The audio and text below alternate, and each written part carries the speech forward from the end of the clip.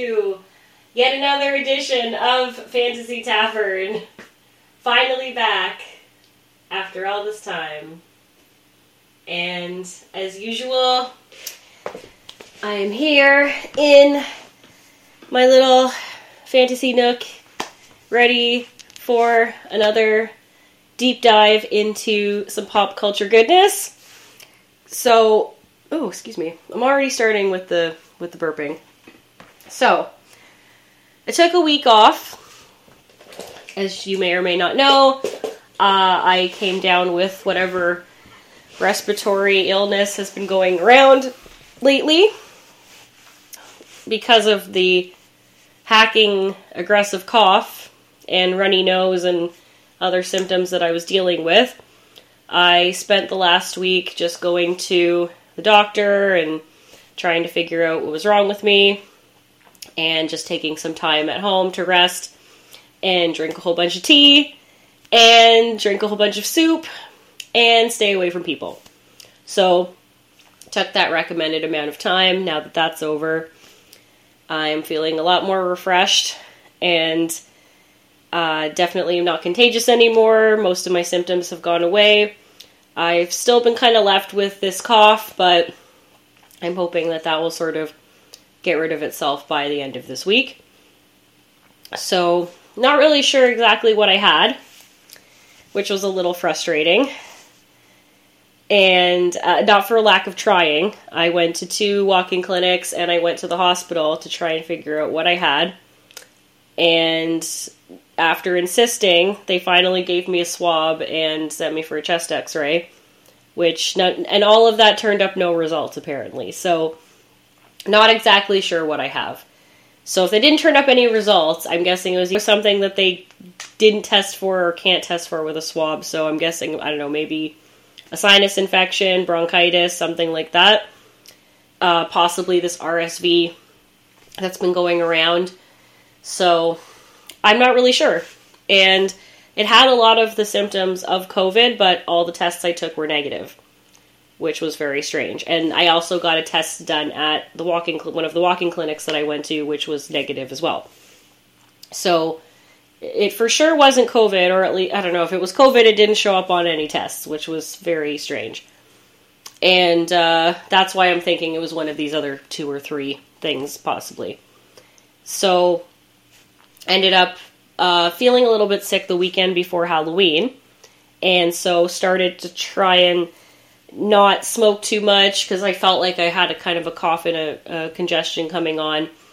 And at this point, I had kind of been cutting cigarettes out of my bad habits list anyway, so for the last sort of month and a half, I think I'd only had 2 cigarettes. I finally had one last night, and that was the 3rd cigarette I think I've had in like the month and a half or whatever since I decided to try and quit. But I still am smoking quite a bit of weed, and so I thought that basically maybe I smoked a dirty pipe or bong or something, I didn't clean it enough, or maybe I smoked a certain way and it messed up my lungs, so I just have to let it heal. But it just wouldn't go away, and then by Wednesday I had no sense of taste or smell, so I decided to go to the walk-in clinic and see if there was something wrong with me. And when I got there, they did some other checkup on me, and I had a fever. And so they immediately thought it was COVID and basically sent me away. They would not do a swab on me, even though I asked. I went to another walk-in clinic. They actually gave me a rapid test, because they won't do PCR tests on anybody anymore unless they are in a high-risk group. So if you're not elderly or like a healthcare worker or something like that, it's very unlikely you're going to be able to get a PCR test.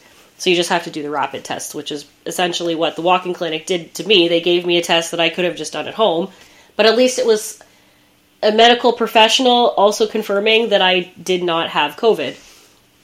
And the first walk-in clinic I went to wanted to give me antibiotics, even though they had no idea what I had.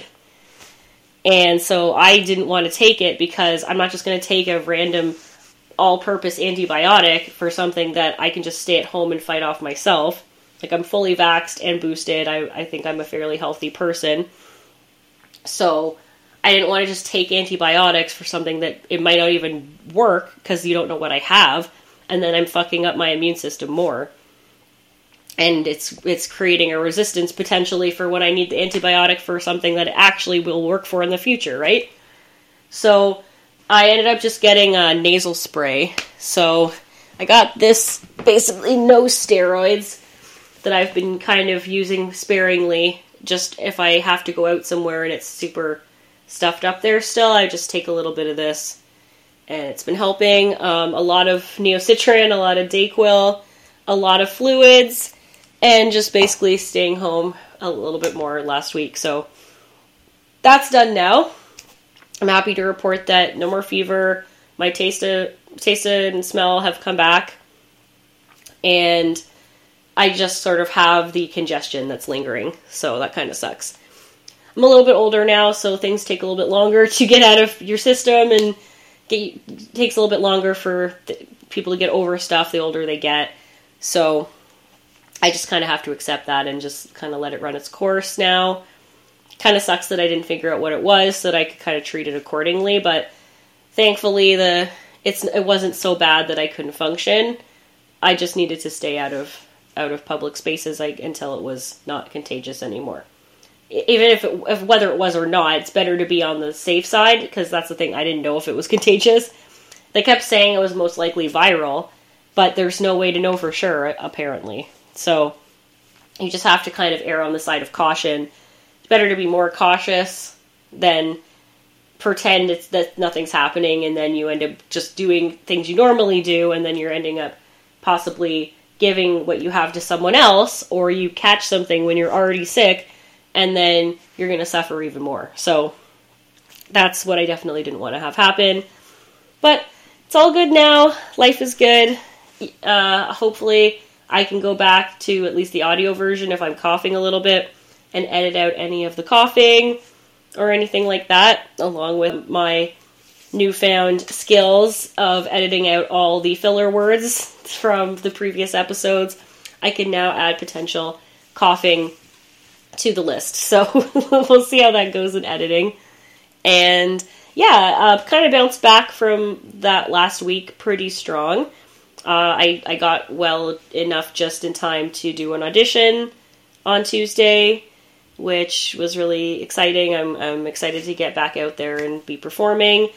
And I kind of getting back out there looking for more full-time hours and stuff like that. Yeah, it's that time of year where we need to make some extra cash.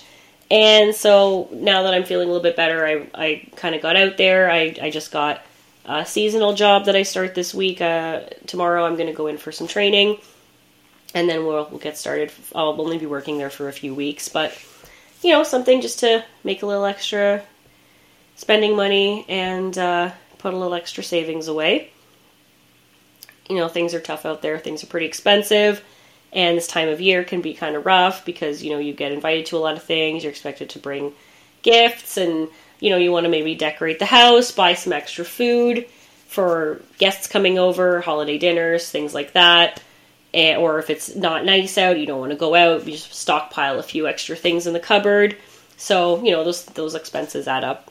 Have a few extra medical supplies and medications on hand in case you get sick again and you, again, can't leave the house.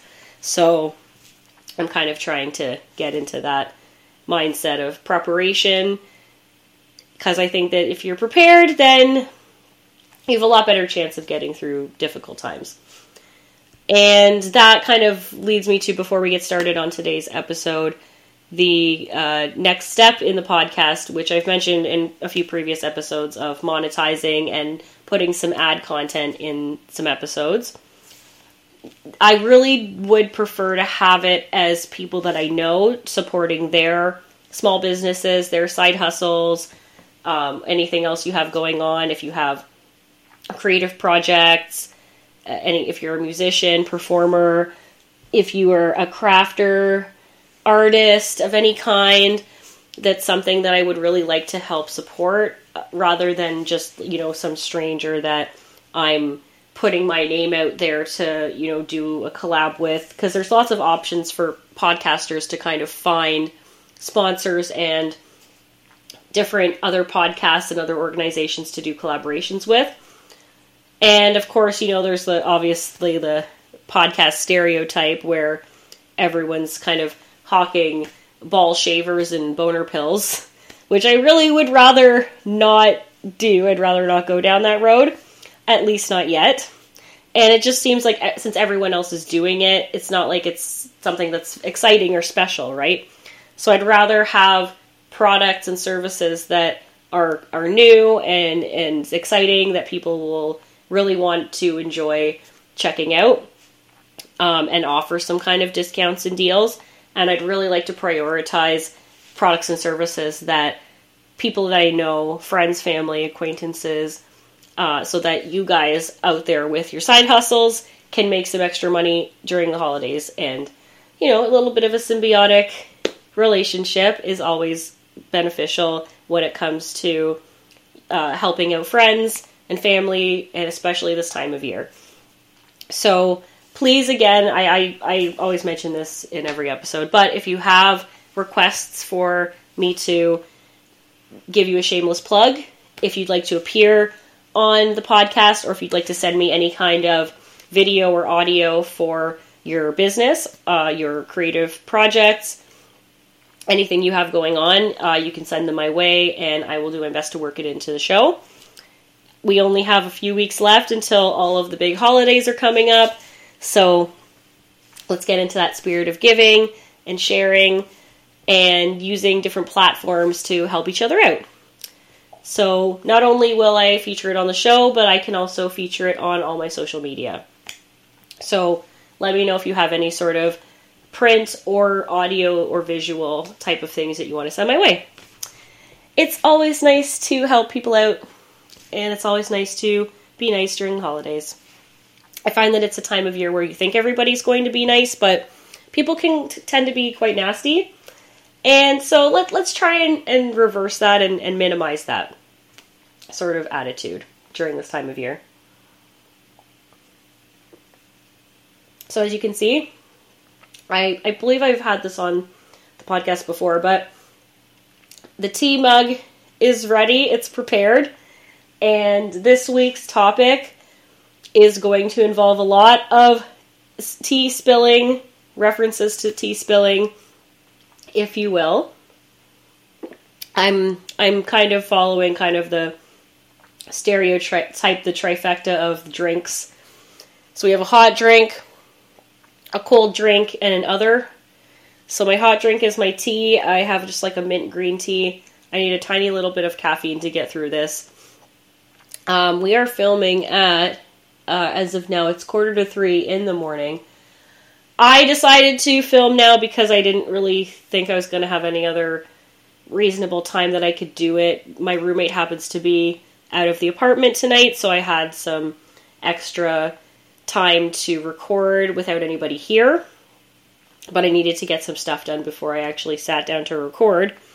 And then, you guys didn't see this part, but I actually recorded 10 minutes of me talking about all of the past week being off with being sick and stuff, and then realized that I wasn't actually recording anything. I didn't hit the record button. So that's me being off for a week and still having a little bit of a brain scramble. So now we're, I think, back on track for this episode. So we have our tea, and we have just some water, just some regular old H2O, sipping on that. And I'm just finishing up a beer that I got recently. Shout out to a couple places. I'll do some shout outs first of all for a couple places in the area. Free advertising, you're welcome. So this is Berliner Pilsner.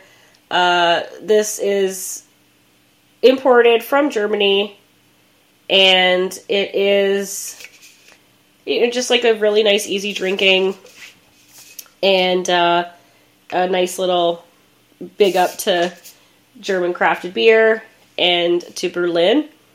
And this was kind of chosen in honor of the musical that I just auditioned for, Cabaret, which is set in Berlin. And there's the Berliner Bear on the can, carrying some glasses of beer.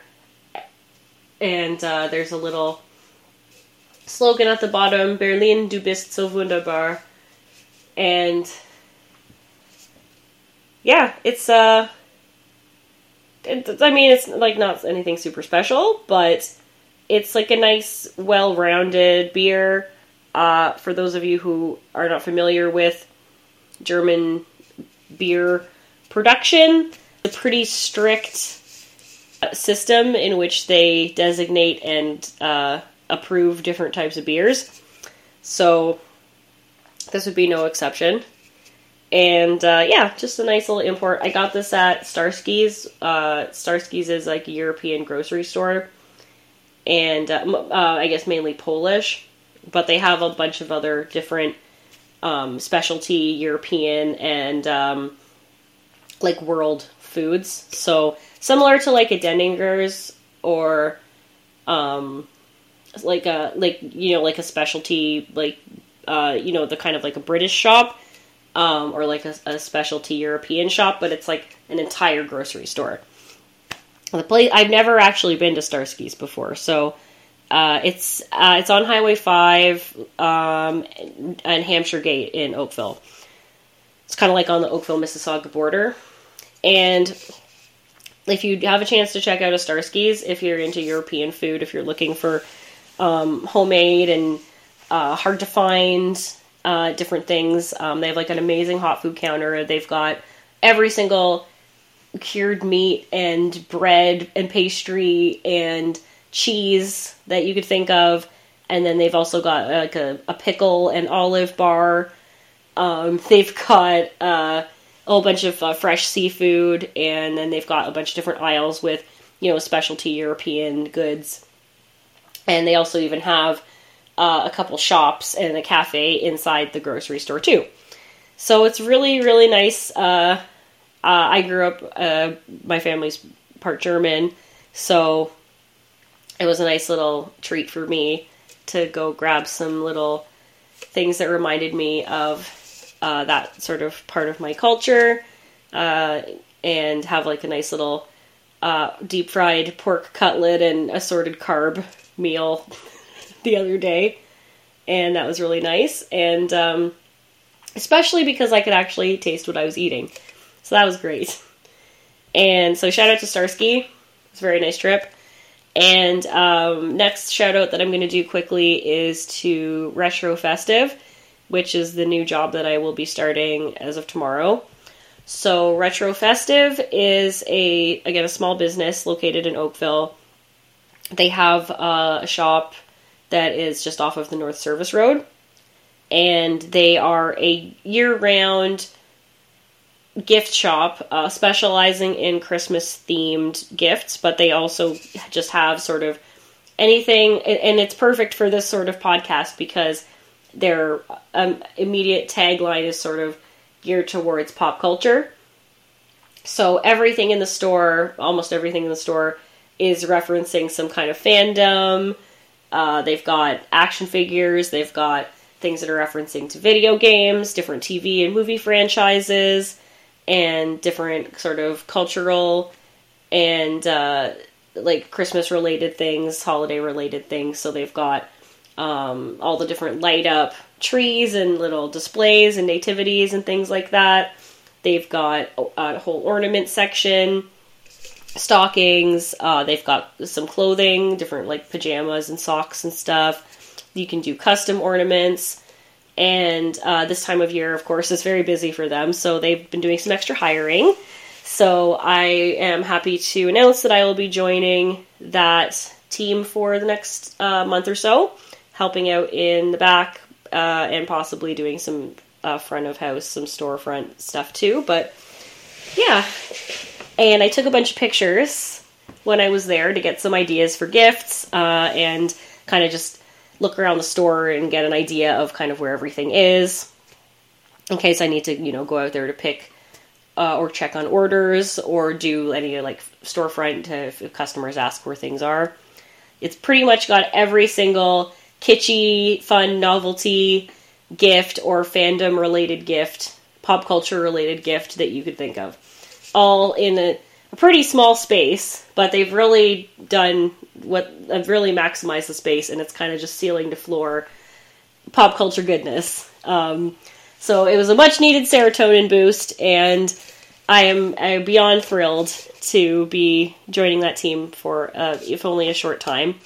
But I hope that it'll be a good quality experience. So if you have a chance to check out Retro Festive on social media or check out their store in Oakville, please do. And not only that, but at the front they have free apple cider. So that was very nice too. So can't say enough good things about them. I'm really excited for that.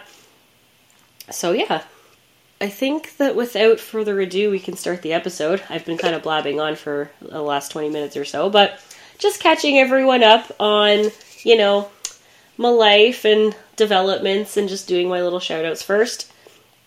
So let's continue with today's topic. So I don't know what actually inspired me to do this topic. There were a couple YouTubers that kind of put me onto this idea.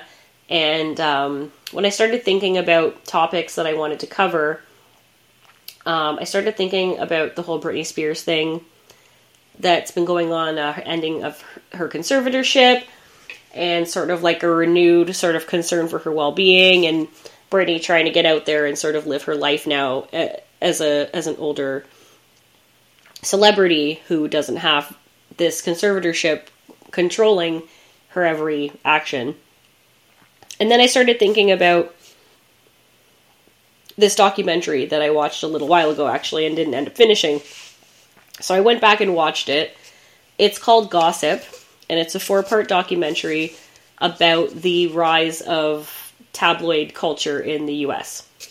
So I'll kind of, again, go through that in detail as well during the episode, but it was really interesting to think about the connections that tabloid journalism has and its influence that it's had on our pop culture experience in the Western world. And tabloids are definitely a thing in other countries as well, which we're going to focus in this episode mainly on UK and US tabloid journalism, which has kind of the most sort of attention that's been, the spotlight's always shone on the sort of Western tabloid journalism. So we're going to focus on that in this episode. We're going to delve into some of the big foremothers of tabloid journalism and kind of how it shifted from print to what we kind of know it now as TV and internet, as well as kind of the slowly fading print versions. And we'll see how that kind of morphed and how the people that run these newspapers and TV networks and blogs, etc., how their connections and their personal biases and leanings can affect an already kind of ridiculous version of journalism that we've all come to know and understand.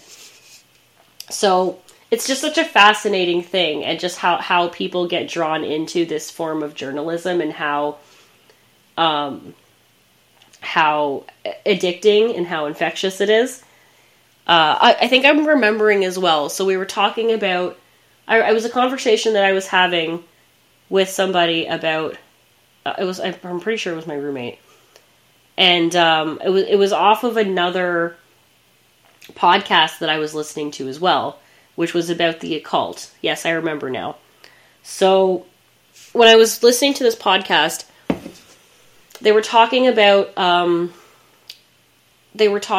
how propaganda was a kind of a form of tabloid journalism, and how propaganda really influences the historical and political choices that people make.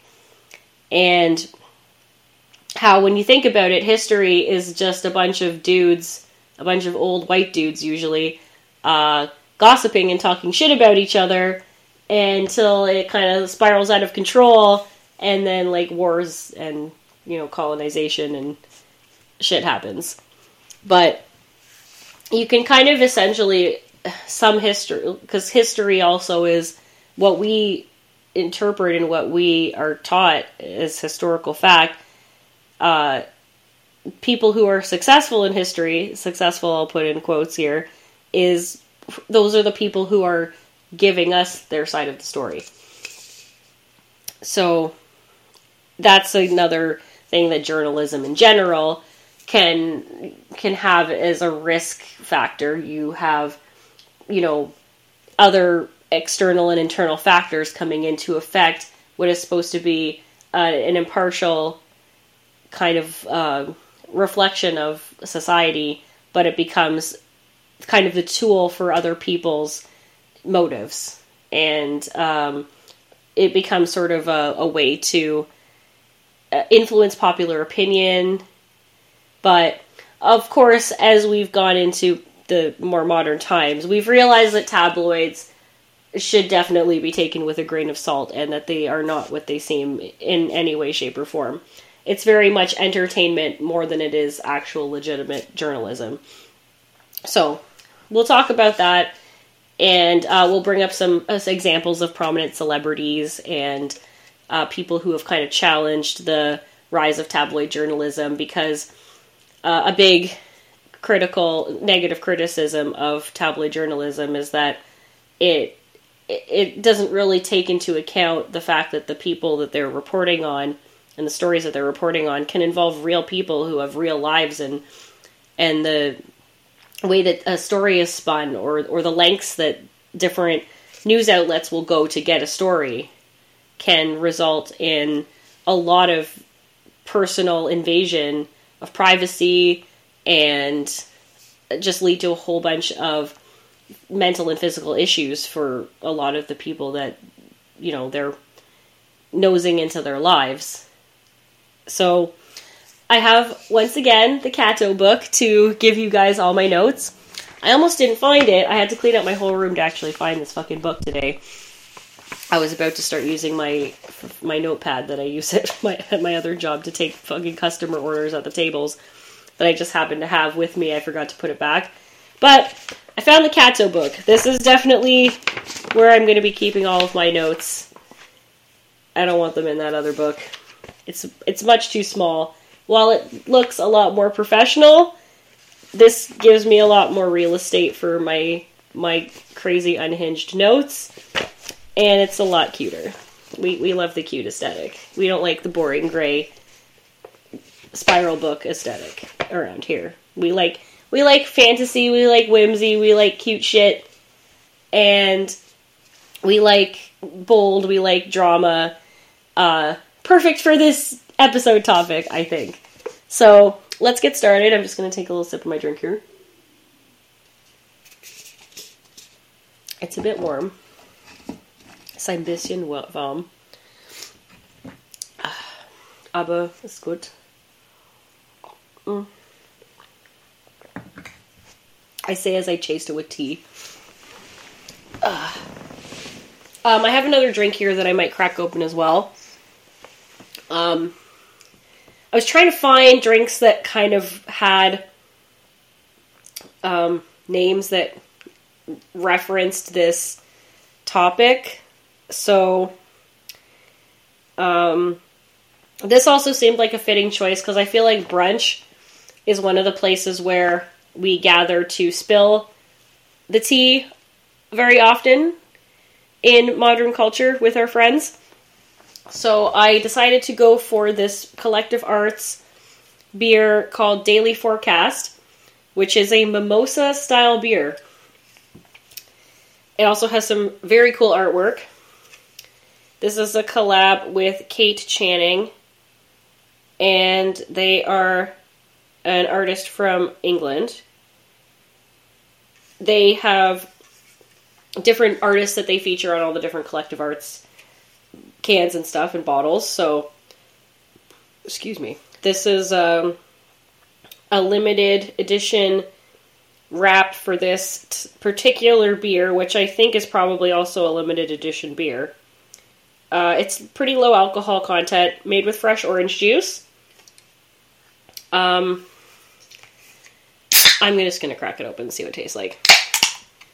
Does it taste like gossip? Does it taste like scandal? You know, you can definitely smell the orange juice.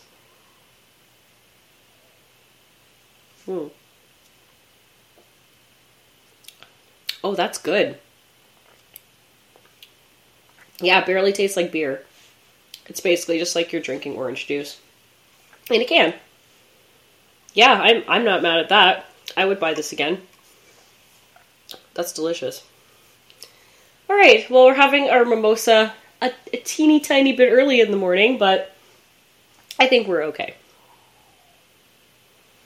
And then for today's snack, I went to the grocery store and I re-upped on my seaweed treats, so that's what I'm snacking on right now. Try to keep it a little bit healthy. These things are so fucking good.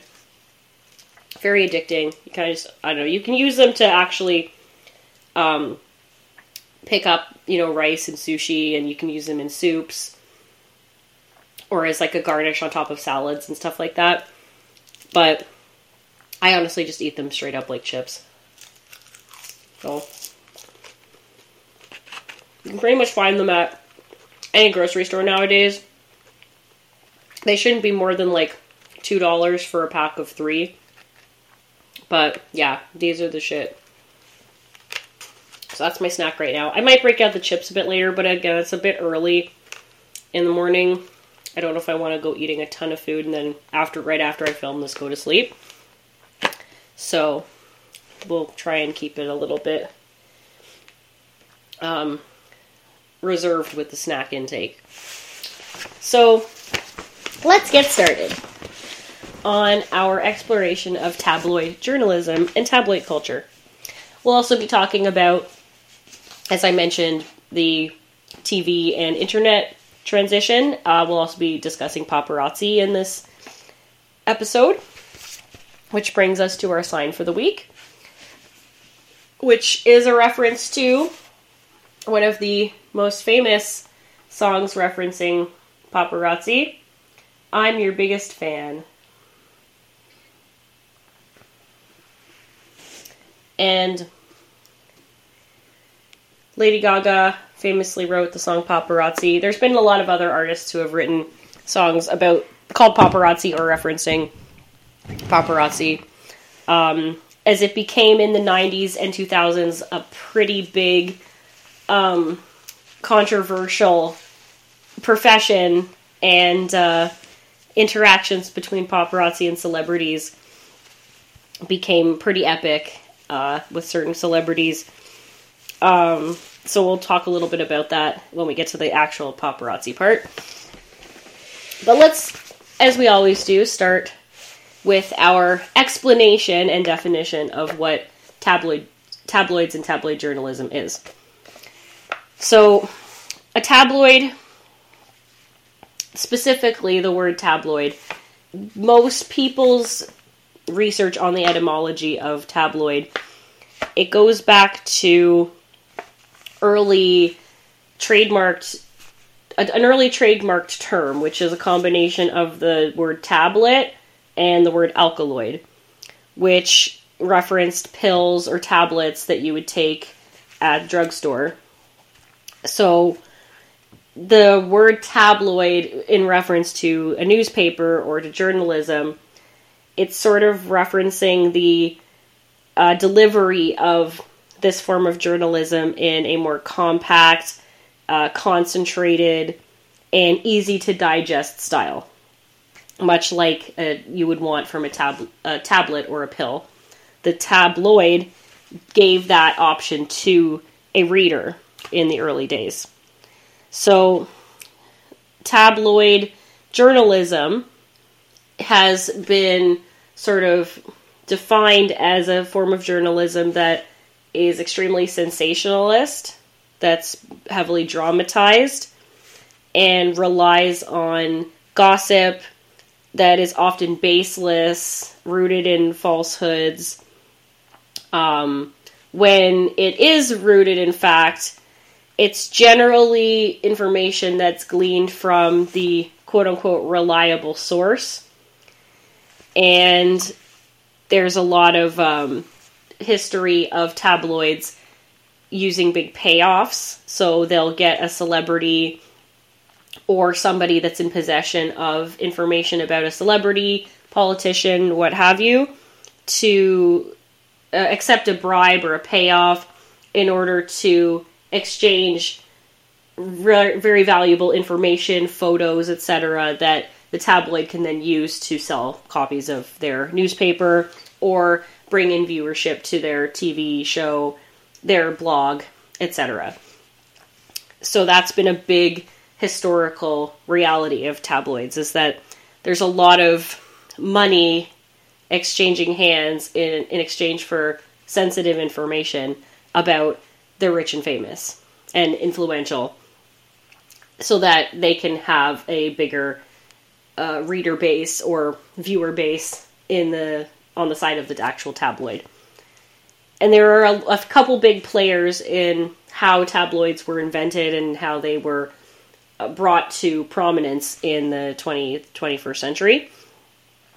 So, as we've seen with all newspapers, newsprint moved a lot more from the printed word to relying more on a visual accompaniment as well as ads. So that moved as well from the broadsheet newspaper to the tabloid, which had a lot of splashy photos, a lot of catchy headlines, what we would call nowadays clickbait, and giving sort of the features to the most eye-catching or attention-grabbing stories that they could get information for. So this was the beginning of a lot of true crime stories, focusing on like extremely gruesome crime or tragedy stories. They would also have a lot of, again, gossip and scandalous stories about socialites, politicians, movie stars, singers, anybody that was sort of a famous or prominent person that people would want to read about and find out sort of dirt on them. That because what would usually be the case is that, you know, people are working extremely hard at very difficult jobs, the common person. And there's a lot that, in terms of society, even though there were still like newspapers and journalism happening, a lot of things passed through societies and communities with word of mouth. So gossip, in general, even before the tabloid, has always been kind of a vital part of a community or a society. It's not always a good thing, usually not a good thing, because gossip is generally things that are disparaging about a person that get spread around. So, you know, rumors and whispers about somebody behaving badly, doing something that they shouldn't be doing, that isn't socially acceptable, that's outside of the image that they've crafted for themselves. Somebody behaving in a hypocritical manner from kind of how they present themselves to the world, and revealing secrets that they would otherwise not want you to know. This sort of thrill has always been at the core of a lot of societies. So just to kind of have that as something that you can carry around with you in print, and I guess having it be in print, I guess, makes it feel more legitimate to people. That was sort of the appeal of the tabloid. Not to mention that the format of the entire thing was made in sort of, as we said before, an easy to read, easy to absorb the information quickly, and something that's going to get the readers or the viewers' interest right away. So that the actual words and print and structure of the sentences and length of the sentences and paragraphs wasn't the most important thing anymore. It was how many people can we get to care and believe in all of this crazy stories that we have to give them, and what's like the most effective, efficient way that we can get this to people and have them keep buying copies. That's sort of what are like the main criteria of a tabloid. You have news that isn't really news per se. It could be true. That's the whole, and that's a big thing that they talk about in the documentary Gossip that I watched, and sort of what the people who construct the tabloid use to kind of get around any, accountability or get around any sort of issues of ethics or morality. You have to always kind of use the right terminology and the right wording. So you never want to fully say that something's true. You want to say that, reliable source says, but you never usually name the source. If you talk about any kind of like experts or medical thing, you want to be as vague as possible. Again, don't name names. And try to give as little statistics or actual link to any sort of factual stuff as possible. You always want to use the magic word alleged or allegedly. And you want to make sure that everything is very much positioned as, this could be true, but it could also not be. And so we're not fully saying it's 100% true. Even if we have all these photos as well to back up what we're printing, you always have to try and remember that they're going to say, well, that's something that could potentially, it could still be false. We're not saying it's completely true, and therefore we can't be held completely accountable for the things we say. Or, the lives of people who we may be affecting. So, that's a whole big thing too. Most of the things, if not all of the things that you are going to read about in tabloids, it's potentially based in a small little sliver of truth, if at all, and then embellished for the purpose of selling more copies of the newspaper. They're going to try and make this as alluring as possible. These early tabloids, so in the UK, this is where tabloid culture first started.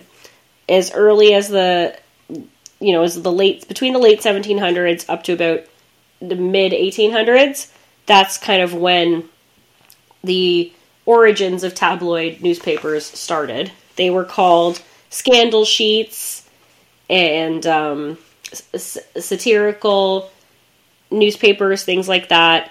And they would also feature comics, dubious advertising and classified ads, nude models, or, back before they could show full nudity, just provocative pictures of generally women in various, sexy situations, similar like a pinup. It then kind of moved to like bikini models, or nude or nearly nude, topless, whatever they could kind of get away with.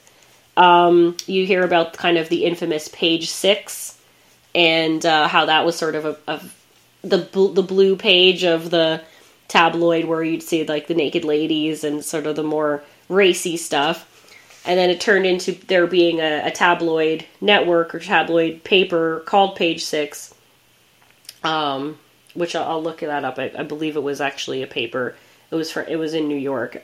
So there's again like all these different things, not just the news stories, but there's lots of other things in the newspaper to drag you in, including but not limited to these racy photos, comics and puzzles, and different advertising and things like that.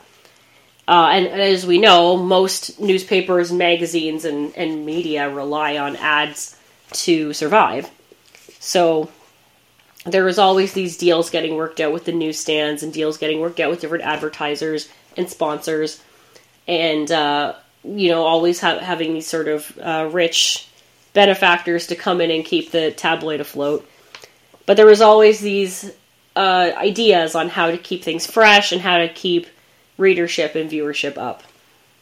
So this sort of this delivery method that they were using as well, coupled with the content, was a perfect, little trap for people. They just get drawn to it like moths to a flame, because people just can't resist the chance that they're going to know something that no one else knows.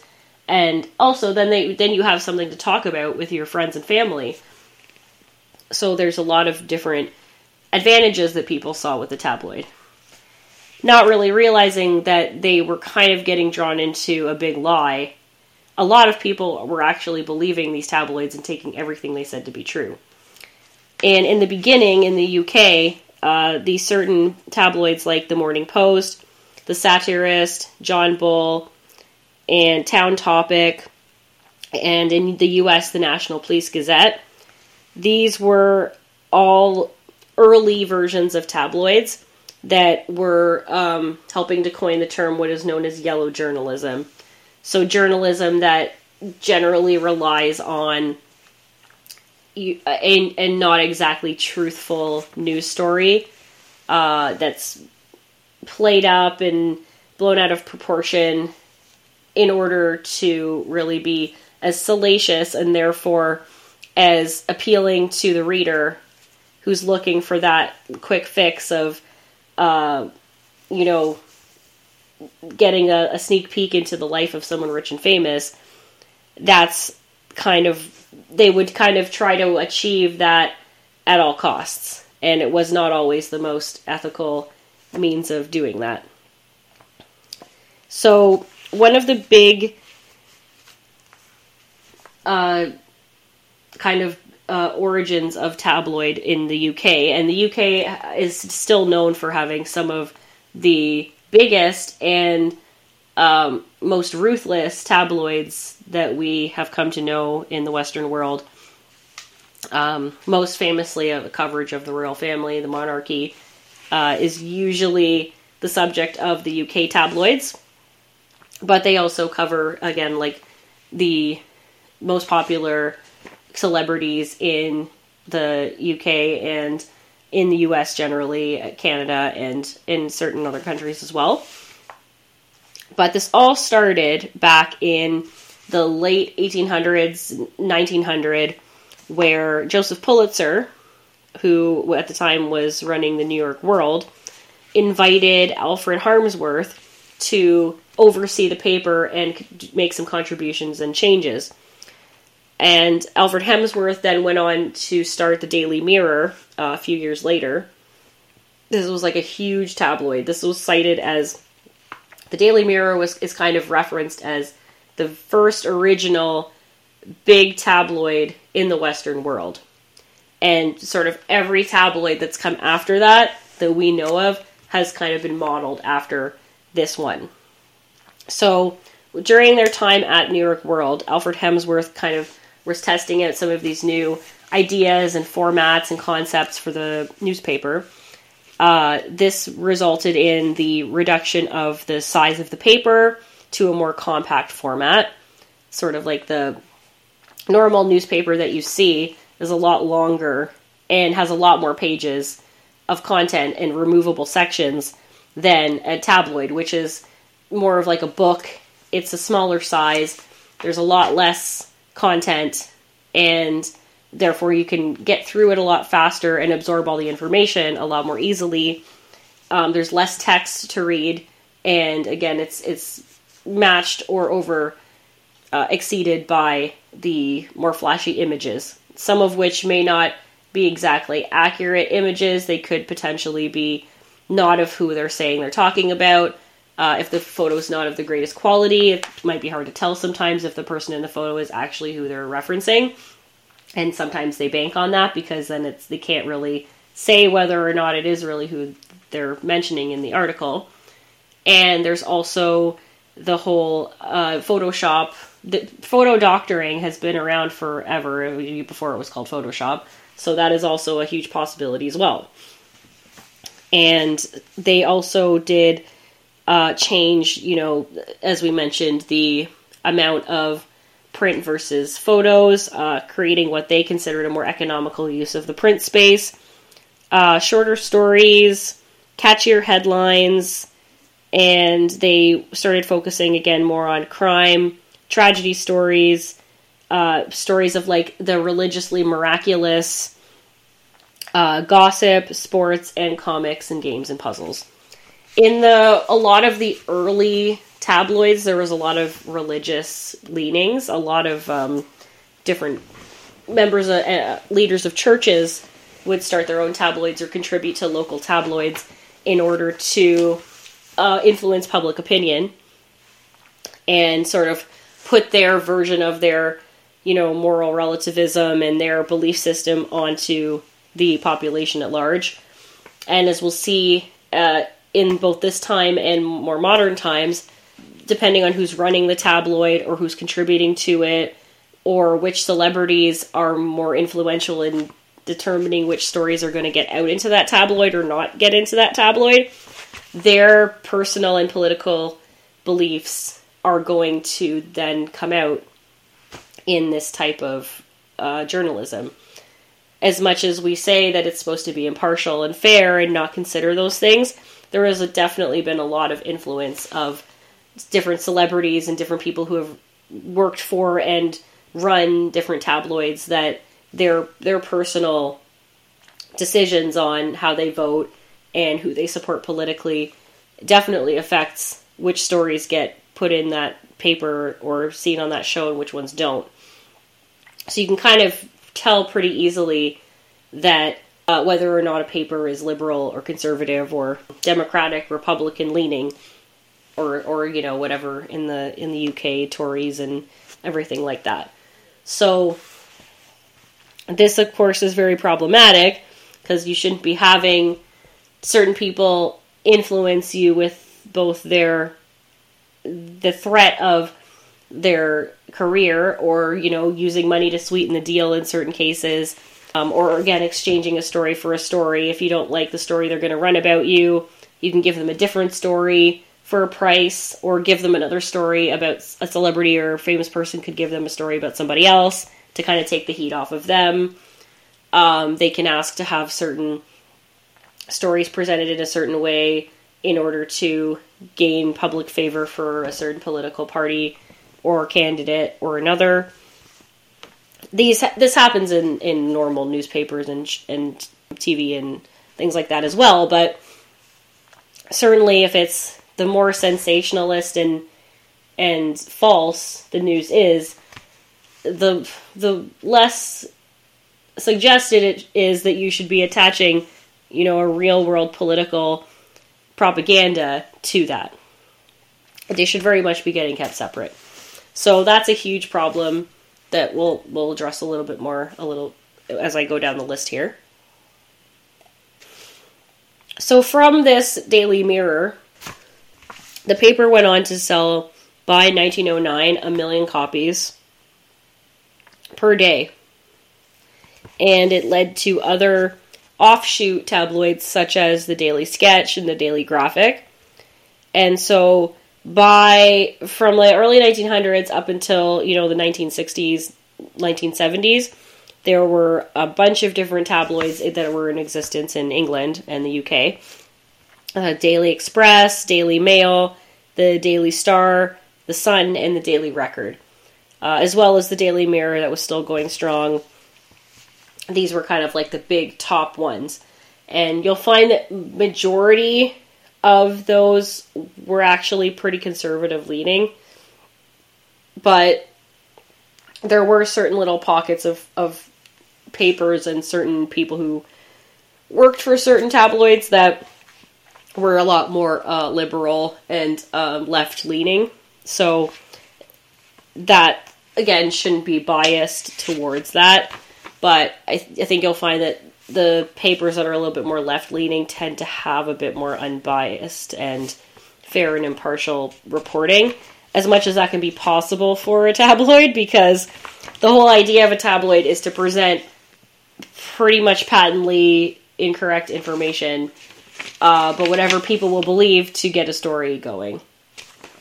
So either side is going to have an agenda that isn't necessarily good for the sake of their paycheck and the sake of the business that they work for, the company that they work for. So this is very much these type of papers and TV shows. They're acting more as, a money-making business rather than a tool to help the masses understand what's going on in society and pop culture.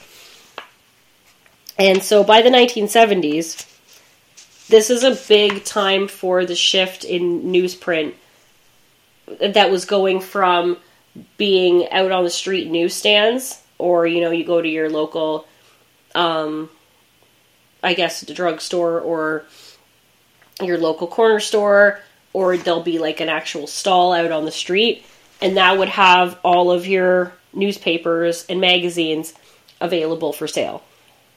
But at this time in history, in the 1970s, they were shifting from newsstand sales to grocery store sales because they realized there was a huge untapped market in impulse buy area of the store, and the fact that so many more people were visiting supermarkets, and it was therefore, especially the number one consumers that they're going for, which is kind of like the lower to middle class and the women that they're looking for as their big fan base, their big customer base. And they realized that there was a big area of untapped business that they could hit people at a grocery store in the checkout line, and it was very likely that someone, on their way out was just going to go pick up one of these tabloids, especially if they weren't super expensive, and take it home with them. And they wouldn't have to make yet another trip to the newsstand. So that is sort of how magazine and tabloids kind of sort of came to be at the grocery store. And a lot of them had this sort of business thing worked out with the stores. So like any unsold issues, they would just, because the stores are paying to have them in that location. And then any unsold copies, the tabloid's going to claim to buy them back. So this is where we had a huge uptick in sales just from grocery store visits. I think that for a lot of us, myself as a millennial and anybody younger, but they're not going to remember the time when there was actual newsstands out on the street.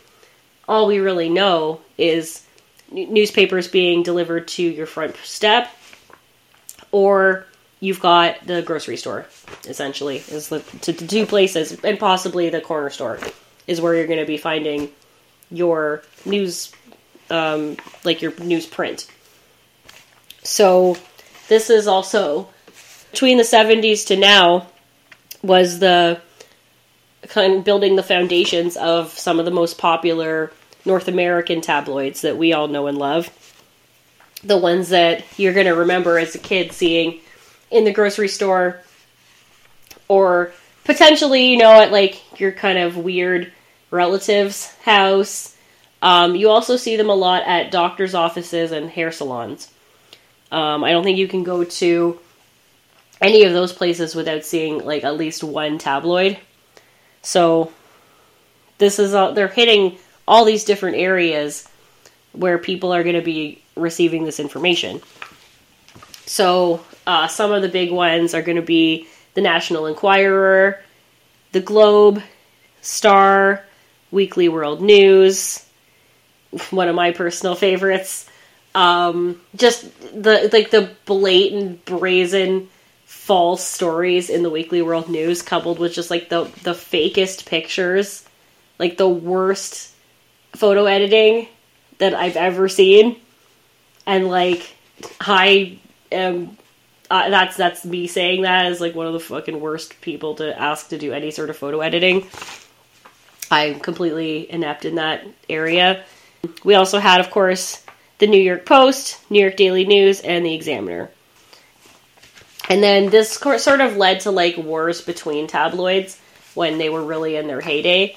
That kind of started with the whole Pulitzer-Harmsworth thing. Pulitzer also had a big back and forth feud with the Hearst Empire conglomerate, with the New York World versus the Journal. That was back in the late 1800s. William Randolph Hearst was, as you may know, a very famous, again, originator of popular newsprint. They were responsible for a lot of popular magazines and newspaper publications in the beginning of the 20th century as well. That was sort of a whole sort of beginning the whole cutthroat, competitive nature of tabloids, because everybody's sort of working against each other in these different newspaper publications to try and get a story broken first. And, multiple people might show up to the same location at the same time to cover a story. There was a lot of, going behind people's backs, using kind of any tactics to get that story and get it out first in your paper. A lot of behind the scenes buying and selling and buying out and selling people out. It was a pretty crazy sort of thing, and it just kind of shows just how committed people are to spreading these lies, but how important those lies are to their and everyone else's livelihood and their empire that they're trying to build. So there's lots of other different tabloids in different countries that were also very famous, but it's a very specific type of, trashy and very, as far as you can assume a reasonable person would be able to see at face value, just completely untrue bullshit. But there's a lot of people out there who take what is in these tabloids as law and as gospel. So they've really done a good job at roping some people in to these false narratives. We also had, in the time kind of between the 1980s to the present, we had, In Touch US Weekly, all these other different soap opera specific tabloids as well that, catered to just people who love soaps. And that was sort of kind of making a niche market of a genre of TV that was already filled with fake drama. And now you've got a tabloid talking about the fake drama of the fake drama. So that was also kind of funny to me. I'll go into Weekly World News for a second, because, as I mentioned, Weekly World News, I think that there needs to be just a special little offshoot part of this podcast to just talk about Weekly World News. Most people my age will remember seeing Weekly World News at the newsstands. I don't think they've run a single true story since their inception, but there's a lot of people out there who take everything that's in Weekly World News to be true. And I know there's probably a whole bunch of people who purchase it just for jokes, and knowing that nothing in there is actually real. So I'm going to just look up a little bit of information on Weekly World News.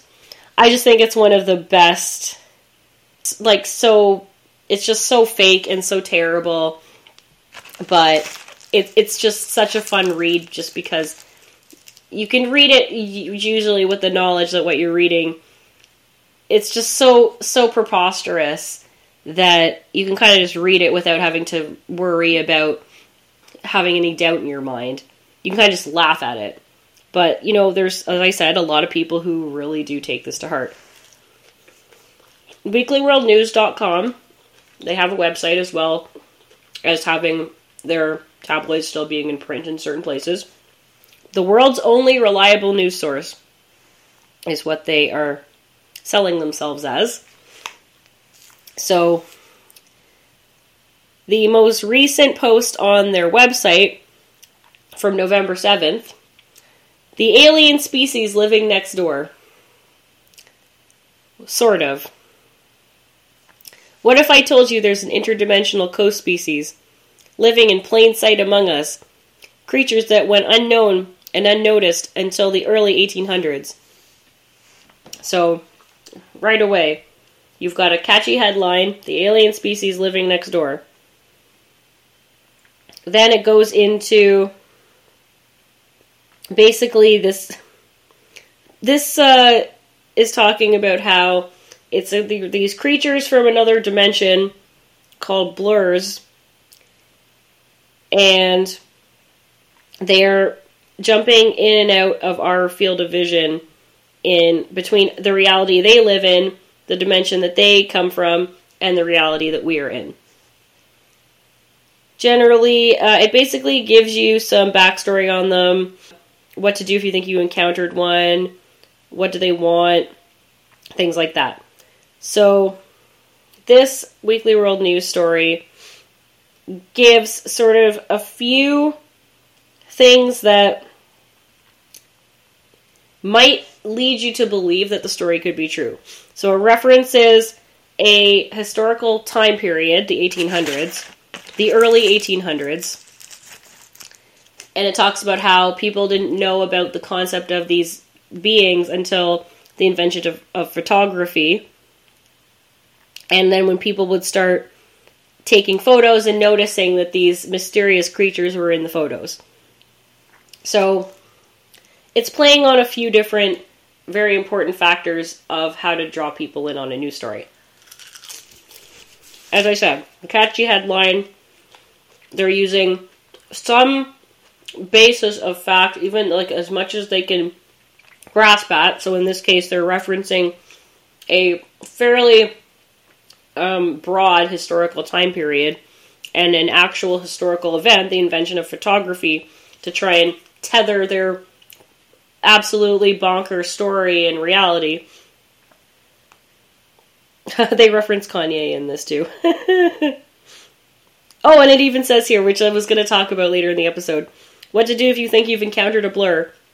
Snap a picture if you can, but remember, blurs don't like being photographed and can sometimes react violently, like Kanye, or Ye, I guess, now we should say, with the paparazzi. So exercise extreme caution. They had to get that dig in on Kanye. I love that for them. The Weekly World News is best known for these sort of alien contact stories. You see a lot of stories about how they have not only stories but photos of aliens. I believe there was one they ran about Hillary Clinton having a secret alien baby or adopting a secret alien baby that I came across in my research. Lots of different ones with various people being abducted by aliens, probed by aliens, having some kind of contact with them. How different celebrities could possibly be aliens. Lots of things like that. There's a lot of talk in the Weekly World News about various celebrities who've died, who are not actually dead. They faked their own death and are still alive and well and living somewhere. Elvis Presley is the most popular one that you'll see in the Weekly World News in that respect. Lots of like just very strange kind of news stories regarding weird medical accidents, miracles, tragedies, as we mentioned before.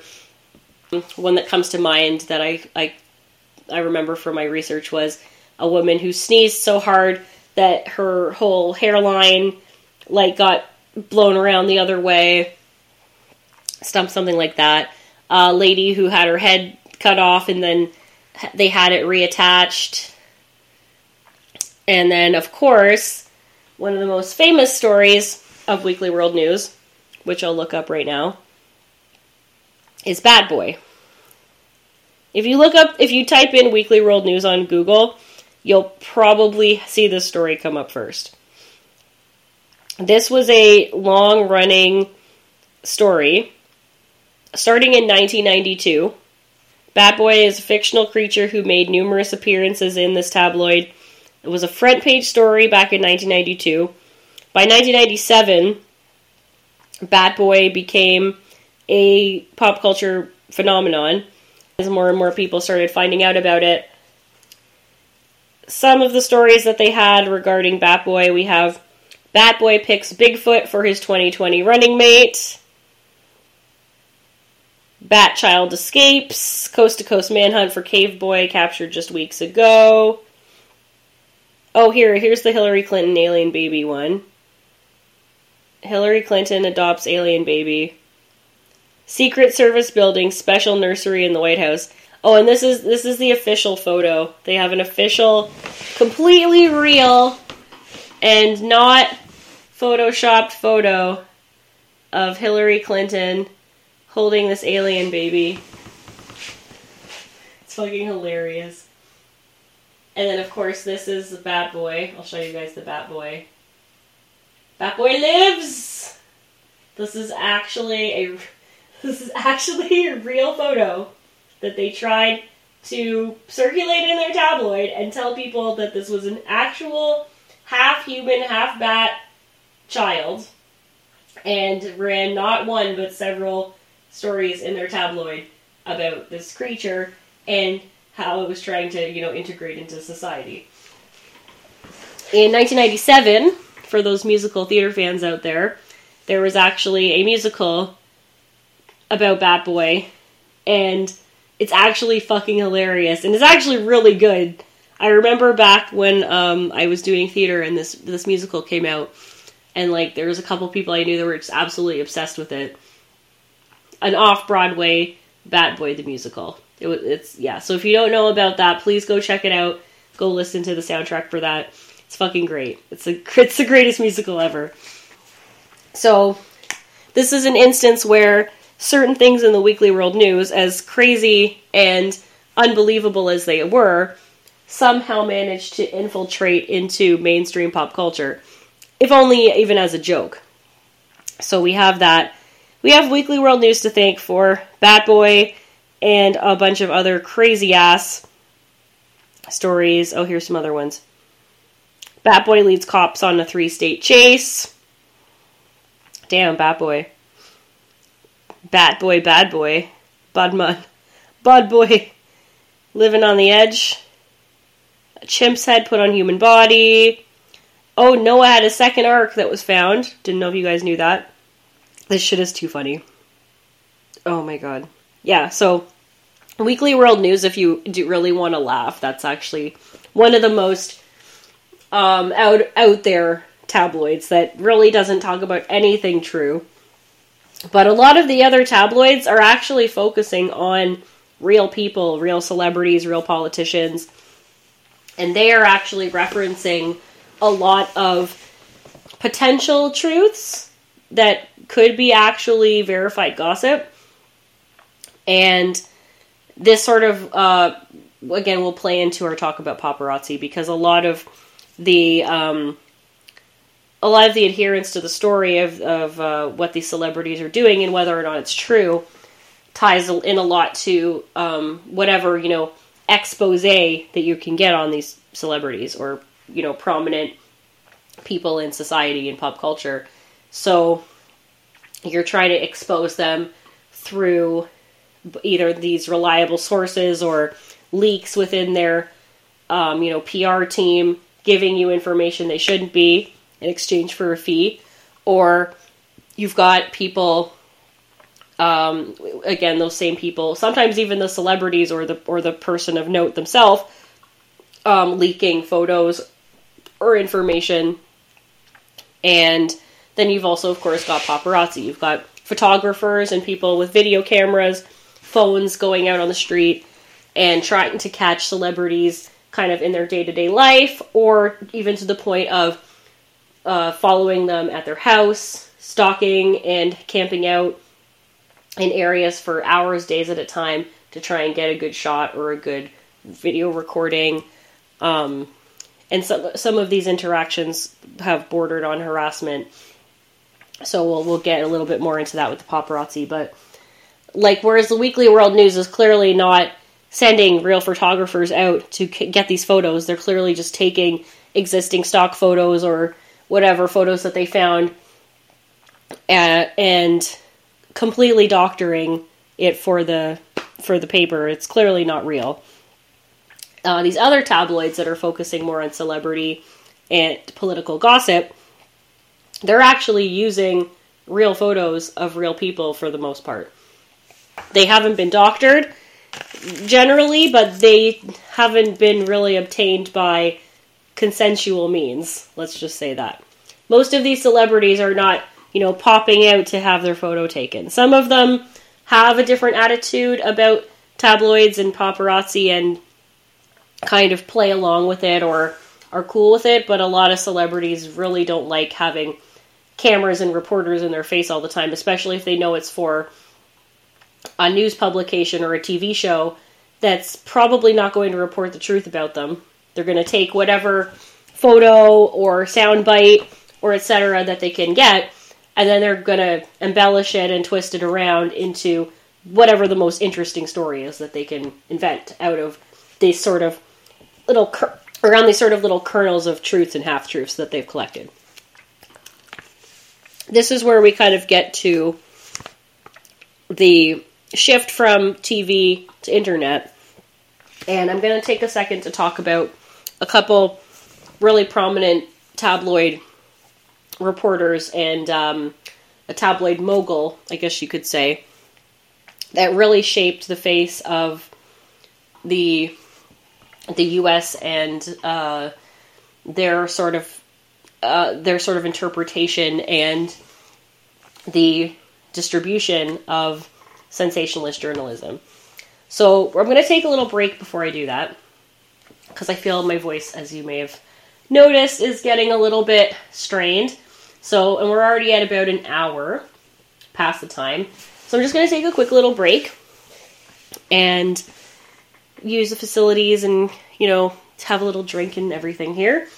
When I come back, we'll do the second half of the episode, going into sort of the 80s to now, the different tabloid approaches that we see, and sort of the fallout of how this is slowly starting to finally affect celebrities in major ways, and how a lot of celebrities did what they could to fight back against this sort of type of journalism and how they're portrayed, and sort of take some more ownership back from both the type of stories that are being put out there, but also the way that the lengths, as I mentioned, that the reporters and the photographers and everything are going to get this scoop is now infringing in like a legal way, potentially, and in terms of safety and in privacy respect for all these different celebrities. So we'll be talking about a few specific ones, like the biggies that you might remember from the 90s and the Y2K times. So I'll be right back, and stay tuned for the second half of the episode. And I'll be right back.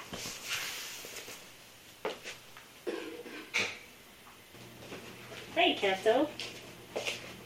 Fobo's here. I forgot he was snoozing on the bed. Hey, bud. You want to come say hi? Oh, a big yawn. Oh, I see. You just want to go snooze somewhere else? Not in here? Am I bothering you, friend? I'm so sorry. Oh, Mr. Man. You're cute. I just remembered I have this tripod that I was going to set up to mount my cell phone on, but I completely forgot. I could have been using this to hold my cell phone the entire time, so it could be hands-free. Let's try that.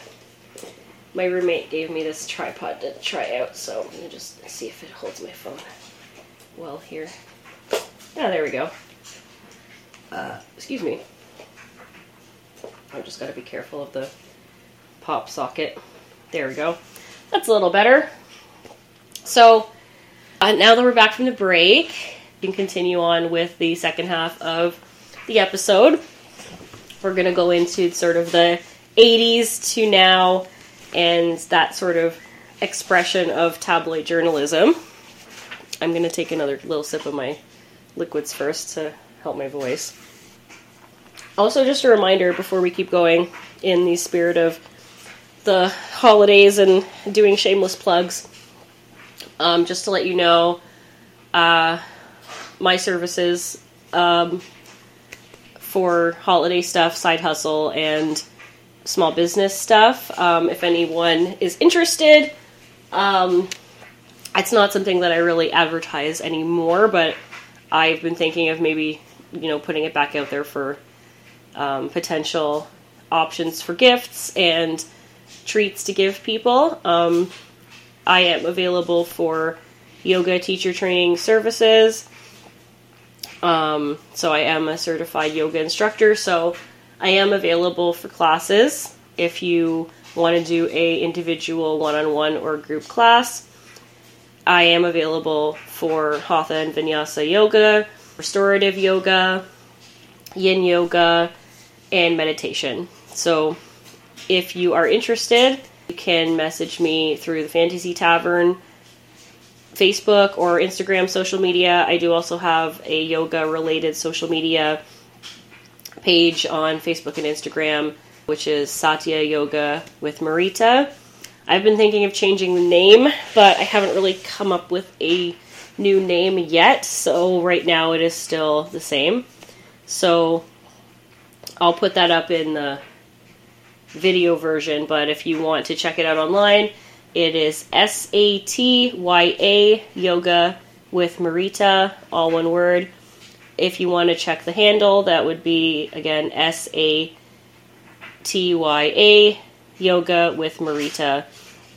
You can search that on Facebook or Instagram, and you can look up some of the services I offer. You can message me through that social media avenue, preferably for any yoga-related questions about prices, COVID precautions, and kind of what you could expect in a class for me. So that's one of my few little side hustles. I'm also available for singing engagements, for various holiday parties, weddings, things like that. And I also am trying to start up a knitting business, slowly but surely. I have been trying to get back into my knitting again, so I am also available for knitting any winter hats, scarves, gloves, and socks that you might be looking for. And I should have some more samples of work up soon. As I said, I haven't really been into it too much, but I have been toying with the idea of starting up my Etsy shop that I started way back ages ago, and starting to do a little bit more on there in terms of my knitting and sourcing vintage clothing again. So if you want to check that out, I'll be including the link to that actual social media in the future episode, but I'll slowly start to post some examples of my work and give you guys some examples in the videos here. I actually just ordered as well I-cord knitting, like a little knitting mill machine, because I really wanted to have some kind of neon signage to go up on the wall or have somewhere here in this nook. But I also saw this really cool idea that's kind of catching on, which is I-cord custom names that I saw this one social media account. That's a really popular product that they have. So I was thinking I could do like a sign, like a wool yarn sign in cursive, and then maybe incorporate some lights into that somehow. So I have brainstormed for this sign for a really long time, and this is actually a lot more cost-effective option than paying for a neon sign, and will still be good quality compared to if I were to try and go to like a big box store and try and get like a crappy neon sign that may not even be what I want it to say. As you may have seen from like the first or second episode, my attempt at getting a sign did not work out at all with the one I bought, but this was just some shitty one from Walmart, so I don't know what I was expecting. So I'm going to try the homemade DIY sign route and see if that works out. In the meantime, while I continue to save some money for a nice neon sign. And of course we have this sign as well. That's been going strong, doing the job. It does, of course, turn on, but I took the batteries out because when you turn it on, for some reason it completely blanks out what you see on the sign. So I've been using it without the light. But this is one I, again, just got from Walmart, and it's just kind of like a little mini marquee signboard thing. You can throw some batteries in it, or you can hook it up to the adapter and plug it into the wall, and it'll light up for you. There's also like little hook holes at the back. You can mount it on the wall too if you like. So those are some of my side hustles and services that I have available going on for the holidays, and just be prepared to see a little bit more content breaks and stuff, just to put some different ad-based and shameless plug-based things into the episodes. That'll only really be happening until the end of the year, and then we'll kind of go back to the regular scheduled, ad-free, shill-free, excuse me, not selling out content that you've all come to know and love. Because the last thing I want to do is make a habit of having it be ad-based. I know that's how a lot of podcasts get by, and at least not yet. I don't really want to go down that road yet. I want to try and do it not every single episode and kind of decide how to do it on my own terms. So hopefully this sort of approach will work out for me and everyone else listening. So, without that being said, gotta secure the bag, as well as deliver the sweet podcast content. So, in this economy, you have to try and hit all those marks, as you all may be very well aware of. So yeah, let's continue on, because this is kind of like the meaty portion of the story, and also what a lot of us millennials and everybody, Gen X and millennials, are going to remember in terms of what the kind of the heyday of tabloid journalism was for us. So I'm going to go back to the gossip documentary that I was watching. As I mentioned before, this is a 4-part documentary, and it centers around the New York Post and Cindy Adams. So, the New York Post was and still is, a very popular tabloid.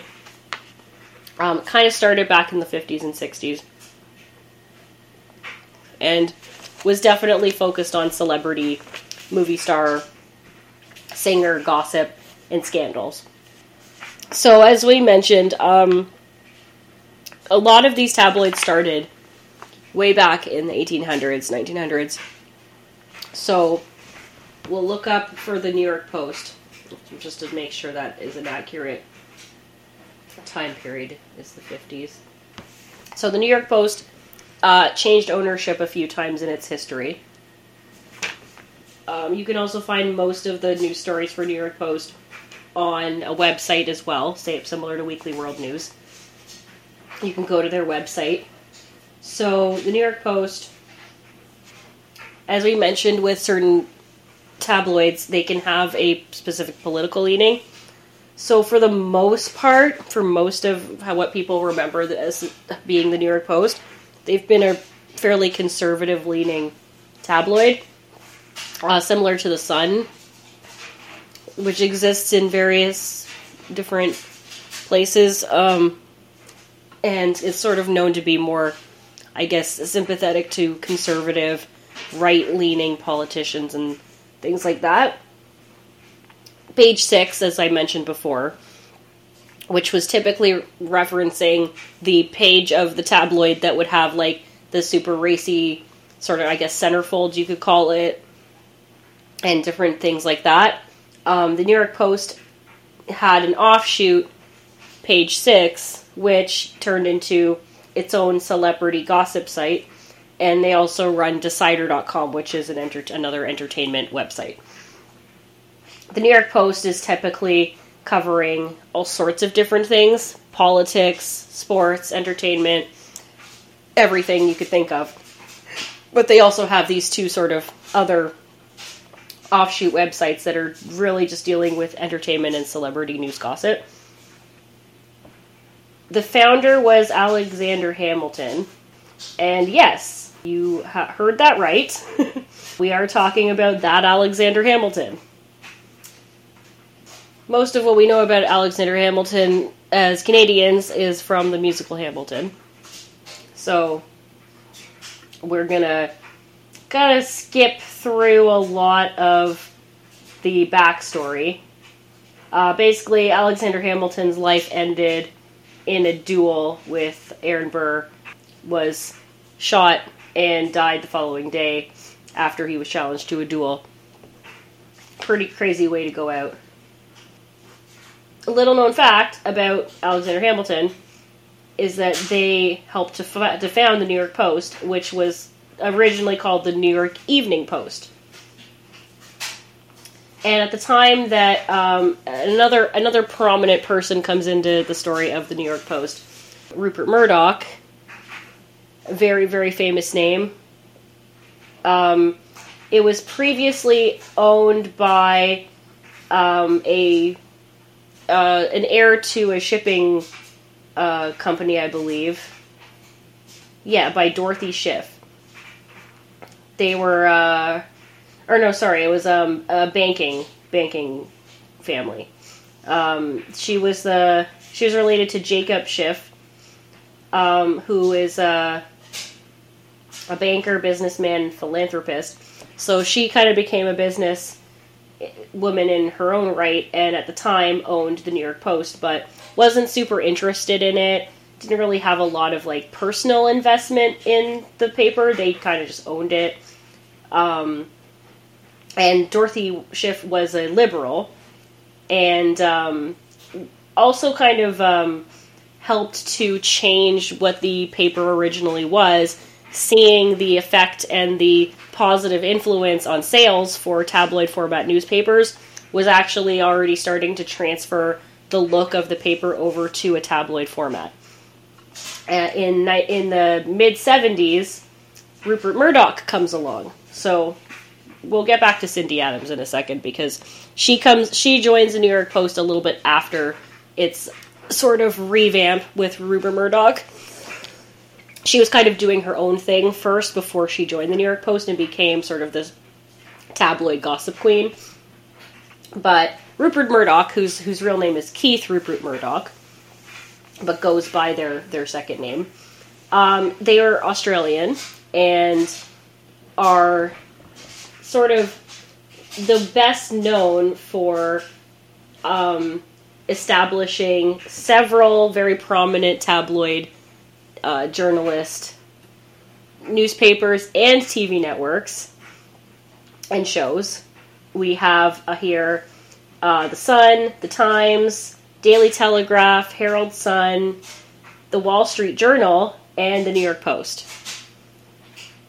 So they owned all of these different news publications. They also owned HarperCollins, Sky News, and also, most famously, Fox News, which we'll touch on briefly as we get towards the end of the 90s, 2000s list. Fox News, and it's something we often forget, because me growing up, Fox News was not the haven for, as much the haven for right-wing propaganda as it is now. It was more just like a network where you could watch sort of semi-controversial, maybe not politically correct cartoons and TV shows. And then, of course, for kids, on the weekends, it was like Cartoon Central. So you had like all your favorite cartoons, and also after school and stuff too, but mainly Saturday morning. So that was how I thought of Fox News growing up. But, as well as, I guess, like, all the different sort of local news station things that were sort of linked to it. But now, when we think of Fox News, we think of Tucker Carlson and all these different, like, right-wing pundits who were spewing bullshit on the daily. And in many ways, Fox News went even more in the direction of sensationalist tabloid-style journalism. Because everything they talk about on Fox News just sort of is, like, imbued with this sense of, you know, you're trying to stir up fear, you're trying to stir up doubt, and you're trying to gain favor from your viewers for specific political leaning or specific political party. Whereas it wasn't really even that apparent back in the day. Like, they do touch on in gossip, they talk about Bill O'Reilly. And back in the day, that was an outlet for him. But it's made so much worse now. And so we kind of see that descent into following a lot of the similar tactics of tabloid journalism and trying to pass it off as real news anchoring, real news. It's fake news. Yeah, they love their Trump over there. And all of his little cohorts. And so something about the New York Post is that they were actually very pro-Trump up until pretty recently. So even like back when he was younger and stuff, they would kind of support him. There's a lot of funny stories actually about Trump calling around to different newspapers, including tabloids, calling them and talking to people on the phone or leaving voice messages, and him talking about how Trump was seen with all these beautiful models, or like Trump did something that made him this much money, or Trump just bought this whatever property. But it would be Trump calling and like using a fake name or a fake voice to try and get them to write a story about him that was positive. I know that we shouldn't be surprised that this fucking clown did this, but he did it very often, apparently. He was also one of the people who would try to like trade stories or pay people off to not run certain stories about him, or give them information about a different person and say, oh, this is a really good story, you should run this instead of talking shit about me, or I'll give you this story about me that's less damaging if you promise not to run this other story, and stuff like that. So Trump apparently was notorious for trying to influence his popular opinion in any sort of way, and he would even resort to going to tabloids, which a lot of people wouldn't necessarily think what they're saying about him is true, just based on the nature of the newspaper or the show. But he still, so him doing this, it seems like, if you actually figured out what was going on and knew he was behind it, it seems like then the stuff they're saying about you in this case would be true. Because why would you then go to such great lengths to try and get people not to talk about it? So, because of certain people who worked at the New York Post and their political leanings, and also kind of just based on the fact that they were sort of technically just friends within the celebrity circles for X amount of years, they just, based on a personal relationship as well as their political beliefs, would never say anything bad about Trump, for example. So this is showing their inability to be impartial and just report on stories. There's always, the politics are extending into the newspaper business as well. So we have here, there's also News of the World, which now no longer exists. Rupert Murdoch is the 31st richest person in the United States and the 71st richest in the entire world. To give you an idea of how much they made through the course of their career as the media mogul. They have, they're no longer really running Fox. They're a chairman of the Fox Corporation as of now, and they're a board member. There was a whole thing with the New York Post as well. So Rupert Murdoch owned the New York Post from, let me just see how long. This was back in, as I said, the mid-70s. They actually had to become a naturalized citizen because there was a legal requirement that only U.S. citizens were permitted to own U.S. television stations. So that would allow him to then purchase 20th Century Fox. And then the thing was with that as well, between that and owning the New York Post, there was technically a law that made him being able to own both of the newspaper and the TV network at the same time illegal. But they made an exception for Murdoch. Fox Network at the time that Murdoch owned it and was in its heyday, they were actually getting exclusive rights for NFL and NFC games. They took that from CBS. The FCC was ruling in Murdoch's favor, saying that the ownership of Fox was in the best interest of the public, and therefore they they had a loophole. Murdoch basically had a loophole allowing them to then own both things at the same time. Oh, and this is also interesting. Rupert Murdoch and Ted Turner, founder and former owner of CNN, are long-standing rivals. I'm trying to find the thing with the Kennedys, the whole Kennedy thing. Yeah, so because what happened was they kept going after the Kennedys in the news. Little did they realize that Ted Kennedy wasn't going to just take this criticism, and they decided to kind of go after Murdoch for this law that was supposed to be getting upheld for not being able to own the TV network and the paper at the same time. So they ended up getting that loophole and that exception overturned, and made Murdoch have to make the choice to sell either the newspaper or the TV network. Now, because at the time, the newsprint business, newspapers and magazines and everything were already seen to be on the decline and on the way out, and TV was the way to go, they decided to keep the... And also because Murdoch had just purchased the network, they decided to keep that and sell off the New York Post to somebody else. So it ended up going into someone else's hands. And so that brings us to...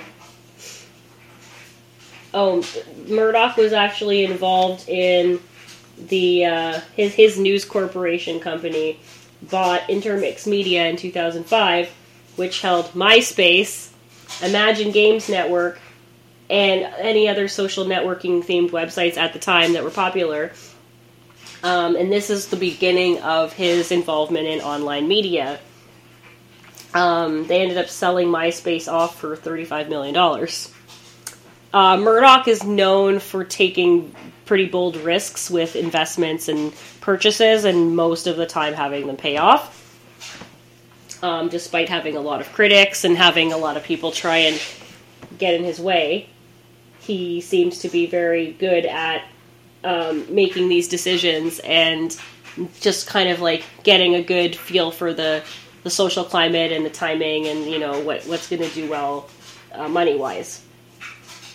At one time, 21st Century Fox, when Murdoch still technically owned it in 2000, was CEO of it in 2014, they made a bid for Time Warner, and Time Warner's board of directors turned that down. They basically decided to withdraw the offer to purchase Time Warner. Murdoch left the post as CEO of 21st Century Fox in 2015. Technically still owned the company. Then, as we all know, Fox got bought out by Disney back in 2019. And a lot of the assets were kind of spun off between Fox and Disney. A lot of them are still owned by Murdoch. And this includes Fox News. Murdoch was acting CEO from 2016 until 2019, following the resignation of Roger Ailes due to accusations of sexual harassment. And that's the story for another day. I definitely want to do an episode on Fox and Fox News and their relation to popular culture, because I feel like there were so many things on Fox News that are ingrained in my mind as part of my pop culture experience, both good and bad. That's kind of just a brief synopsis of who Rupert Murdoch is and his influence on the tabloids game and on kind of the transition from newsprint to TV and internet. There were also some pretty good TV shows that were kind of up and coming within that time frame. We had A Current Affair, which was touched on in the Gossip documentary. Maury, you see Maury talking a little bit about that. So Maury kind of went from doing Current Affair, which Cindy Adams was featured on actually, doing kind of like news/tabloid journalism. And he went kind of basically from that to doing the Maury Show, which kind of takes that super raunchy, trashy, extra sensationalist, and then focusing on sort of like only a couple different stories, usually paternity tests and makeovers and cheating scandals and things like that. and sort of making that his bread and butter. I won't really go into Maury. That's, again, another episode that's not necessarily tabloid, because as far as I'm concerned, tabloid for me is really focusing on well-known, prominent figures, whereas the Maury show is kind of taking, like, unknowns and giving them, like, an informal court to kind of hash out their differences, in a manner of speaking. And then there's certain elements of it that are tabloidy, like they're using the paternity test as sort of the real scientific thing that kind of, again, tethers the whole ridiculous farce of a show in reality somehow, as if they're giving, like, accurate results on these paternity tests every time. And not just whatever answer is going to cause, like, the craziest response or whatever. Because I'm not exactly sold, of course, on the fact that the Maury show is using all real people, and these are all real, genuine reactions. Like, there got to be writers and things that they're going to know are going to happen in advance and everything like that. I just can't believe that it's all not scripted. It just seems too ridiculous. But yeah, tabloid, as we're going to focus on today, and how I would personally define it, is that you're focusing your source of gossip on famous people. So we're talking about celebrities, politicians. This is going to take me into Cindy Adams. Then we'll talk a little bit about some of the more recent tabloid types of shows and blogs and things like that as we move away from newsprint. But we'll have this last sort of story here as part of, like, the transition period, because Cindy Adams really was, in terms of North American pop culture and tabloids, she really was, like, the link between kind of the old school and the new school. This is something that I kind of want to touch on, and just kind of in terms of her personality and delivery of the type of stories that she would come across. And the way that she would get access to having some of these stories, because just of who she was in elite celebrity social circles, because of who she knew and things like that. At that point in her life, she was able to have a window in where most people didn't get that, and she always got really good stories because of it, because she kind of not only had people bringing her leads, but she was able to just go get them herself because she was hanging out with these people on the weekends. So we have Cindy Adams, New Yorker from the start. She's from New York. She didn't grow up very wealthy or anything like that, but her family really wanted to kind of find an in terms of these popular social circles that would then get them close to the rich and famous.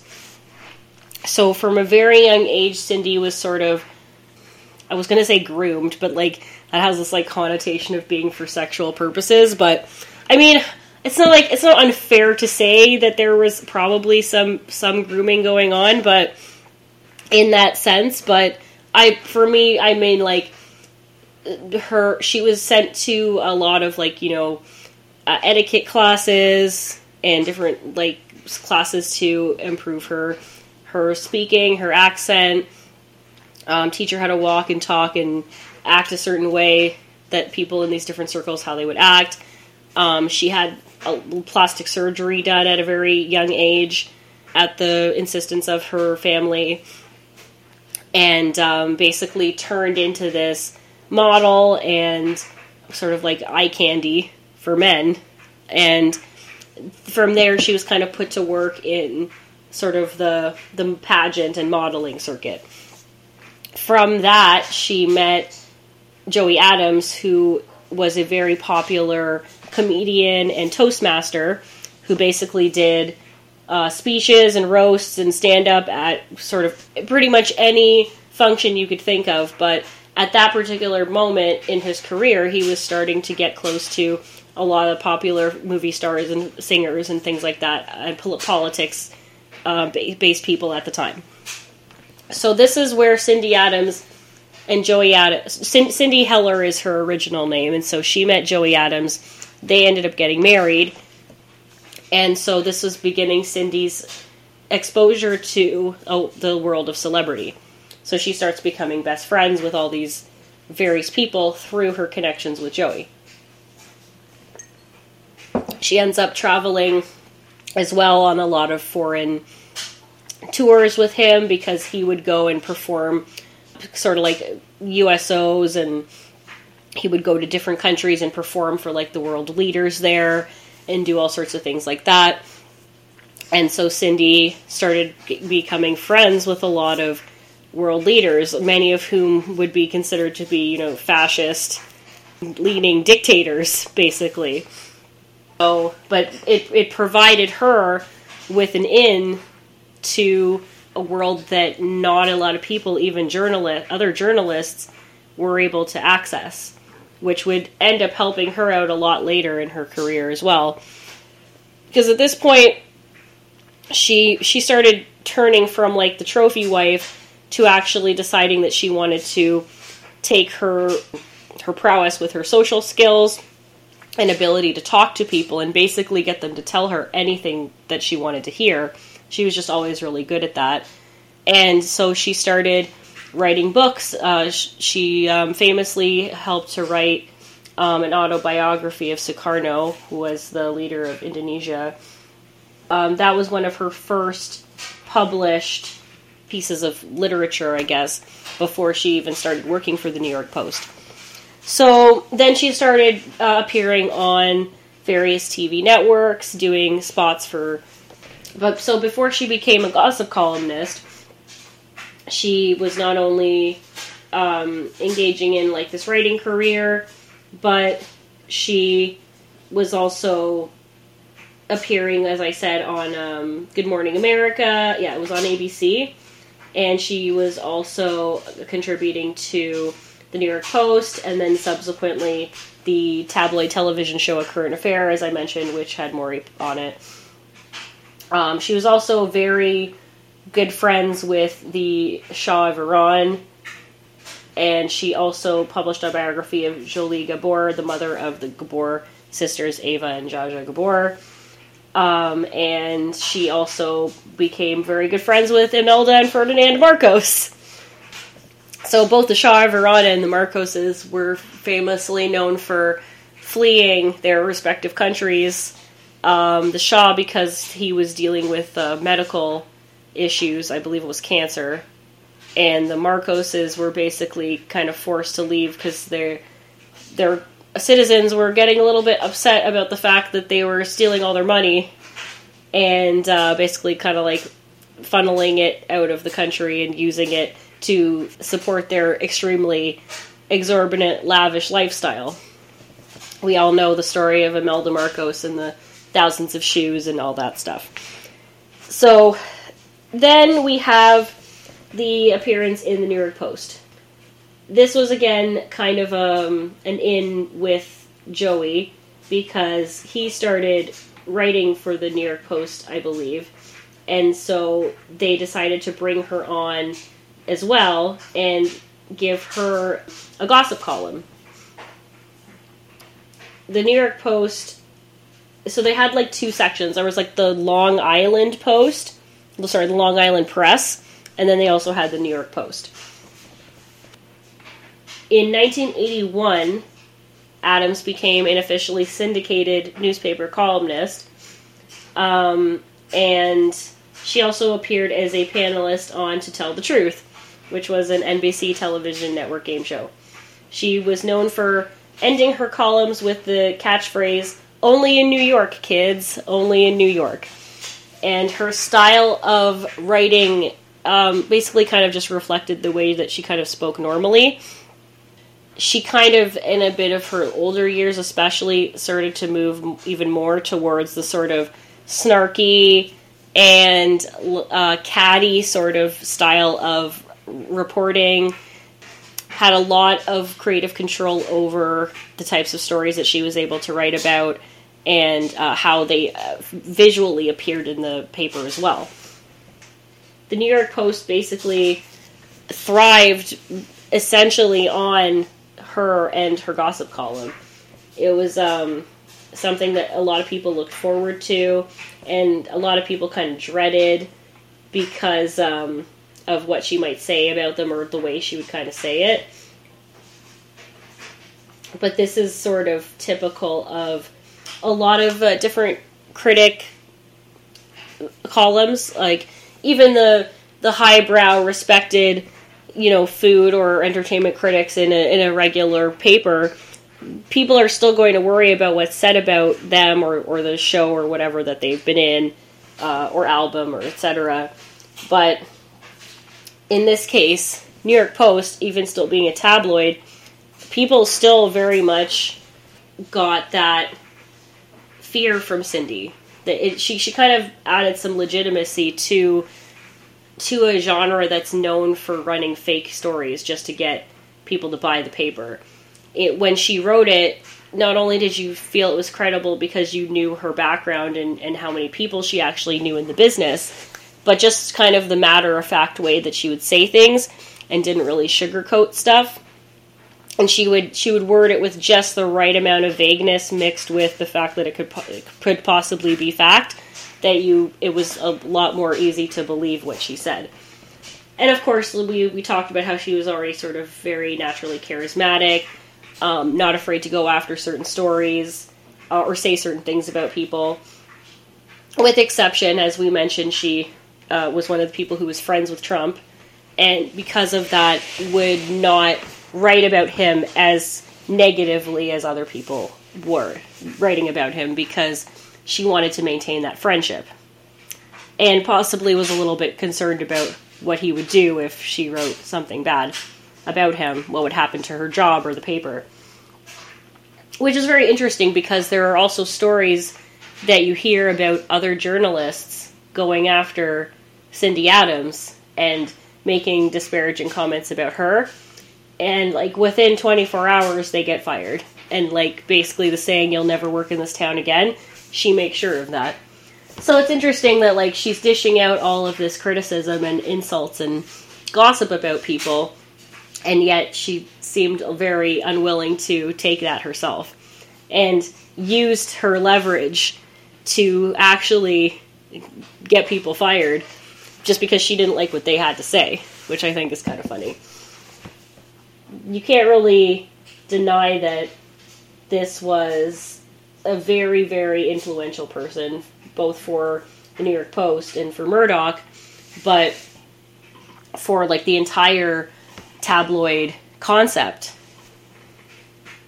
Any time that it's adding legitimacy to it is always a good thing, I guess, and no matter how it's presented, all these other journalists are benefiting from her approach. So the New York Post has not been without other different kinds of controversies.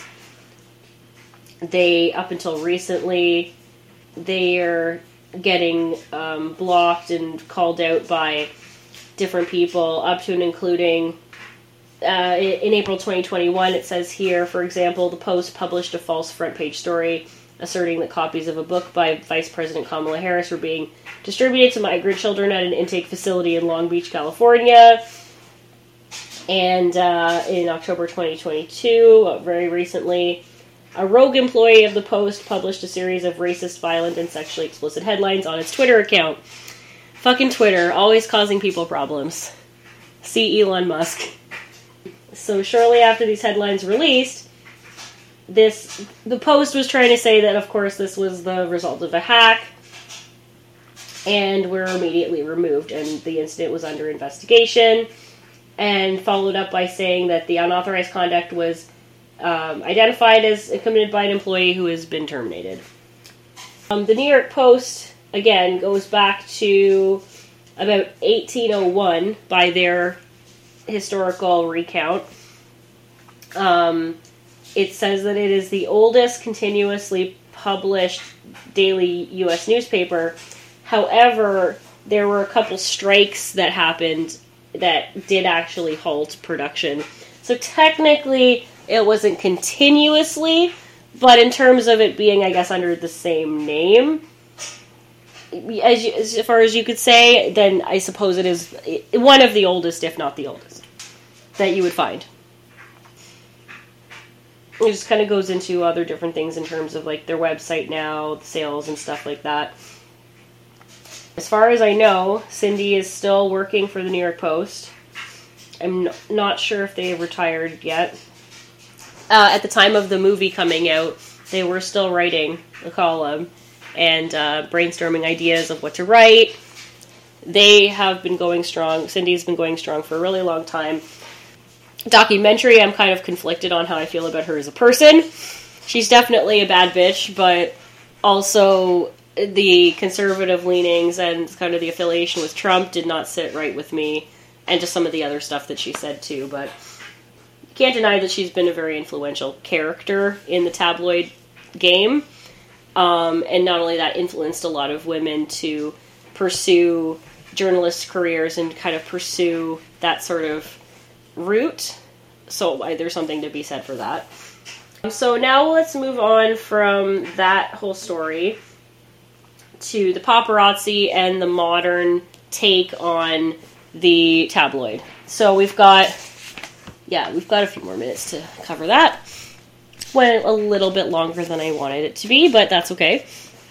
So as, again, us millennials and Gen Zers are going to know from the more recent tabloid iterations, we've got TMZ, Perez Hilton, Lainey Gossip, more E-Talk, Entertainment Tonight, and The Soup, and all sorts of other different shows like that are People Magazine in some ways. I mentioned US Weekly, In Touch Magazine, all of those different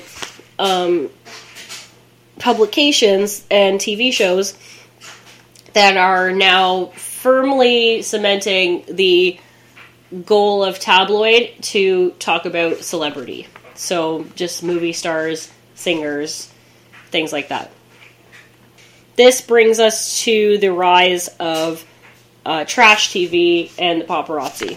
So TMZ is a great example of this. So TMZ has a website as well as the TV show. It's set up as sort of like a weekly meeting between the owner, the person who runs TMZ, and all the other journalists and photographers and things like that, videographers, whatever you want to call them.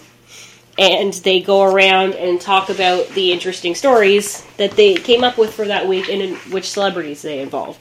And then it kind of goes from them being in like their newsroom office to them being out on the street getting footage or photos of different celebrities. And sometimes the celebrities are cool with it. Usually they're not super impressed that they're having their photos taken or being followed around with a camera. As you may imagine, sometimes some things get weird. But TMZ is actually cited as one of the news sites and news shows that actually breaks a lot of really important stories in the tabloid world, in the celebrity gossip world. And they're actually seen as pretty credible if their approach of how they get their information is not exactly, as we said, the most ethical. They are known as, again, people who get the good stories these days. TMZ, for example, just recently talking about Aaron Carter's death and circumstances surrounding that.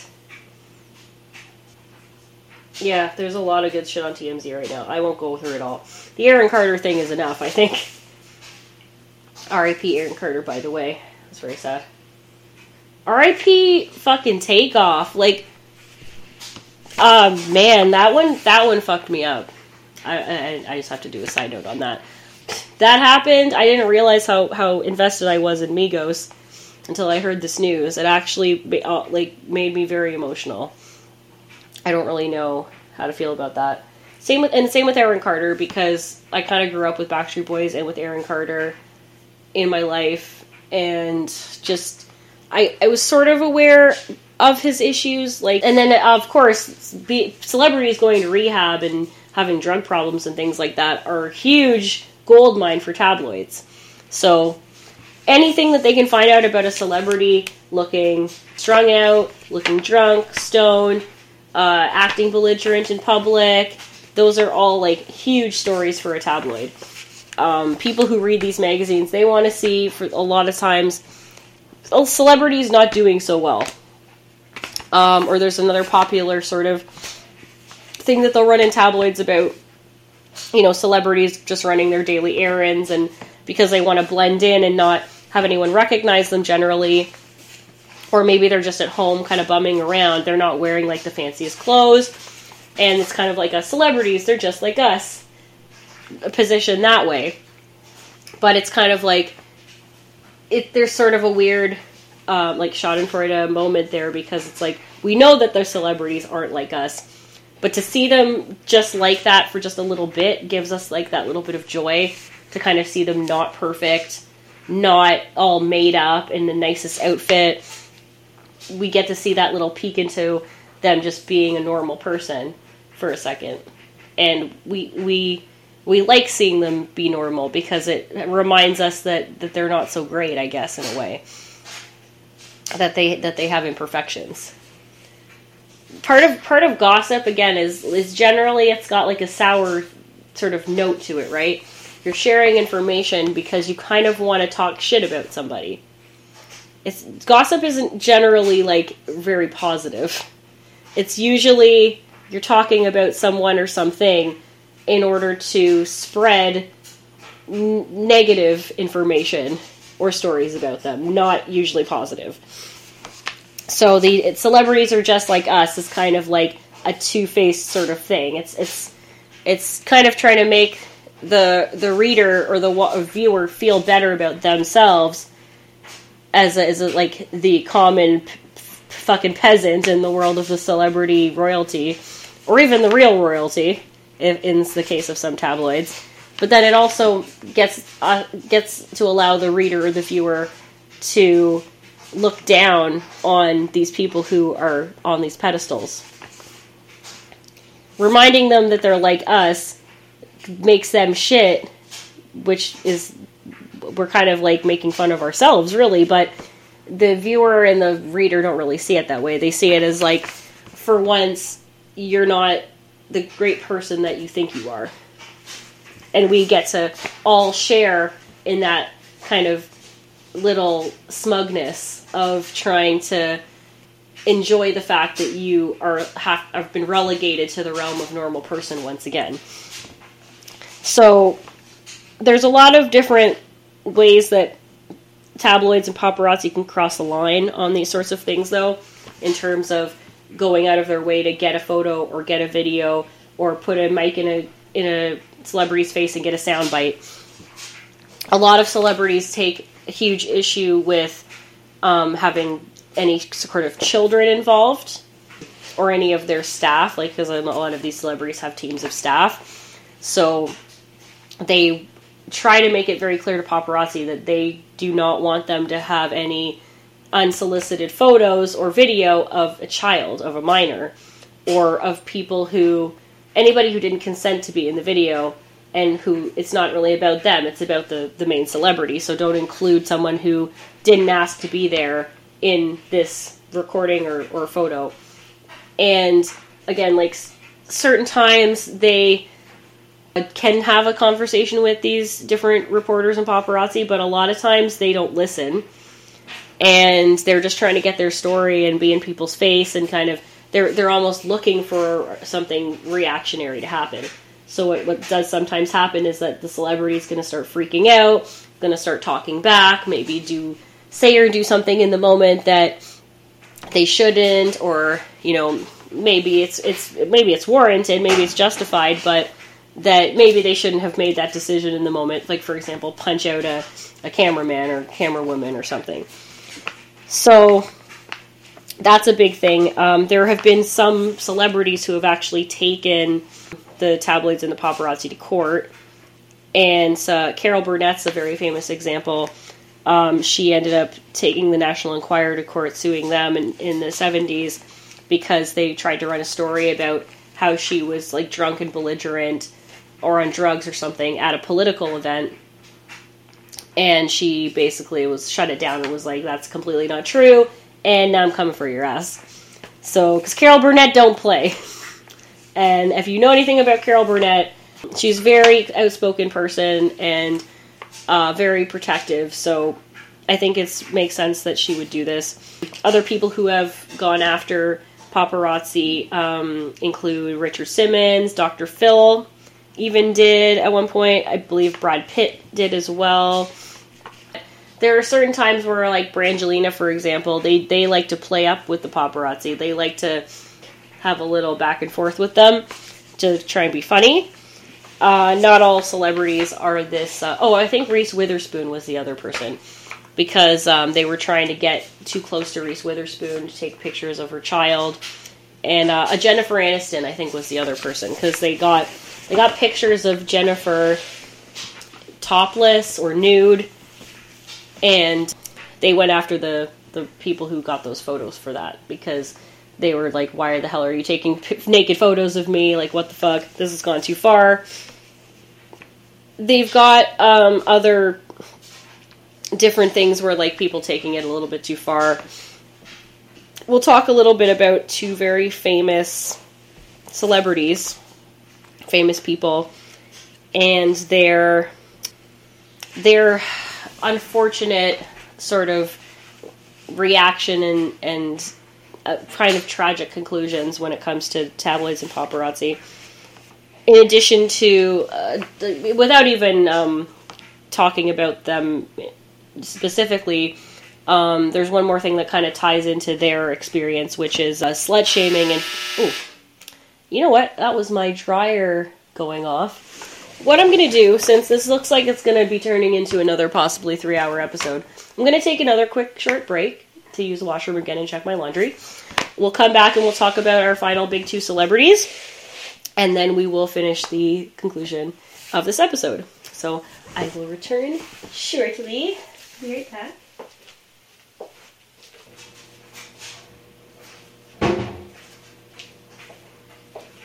Phobos. What a handsome boy. Hello. Oh, I'm just waiting for me in the bed. That's really cute.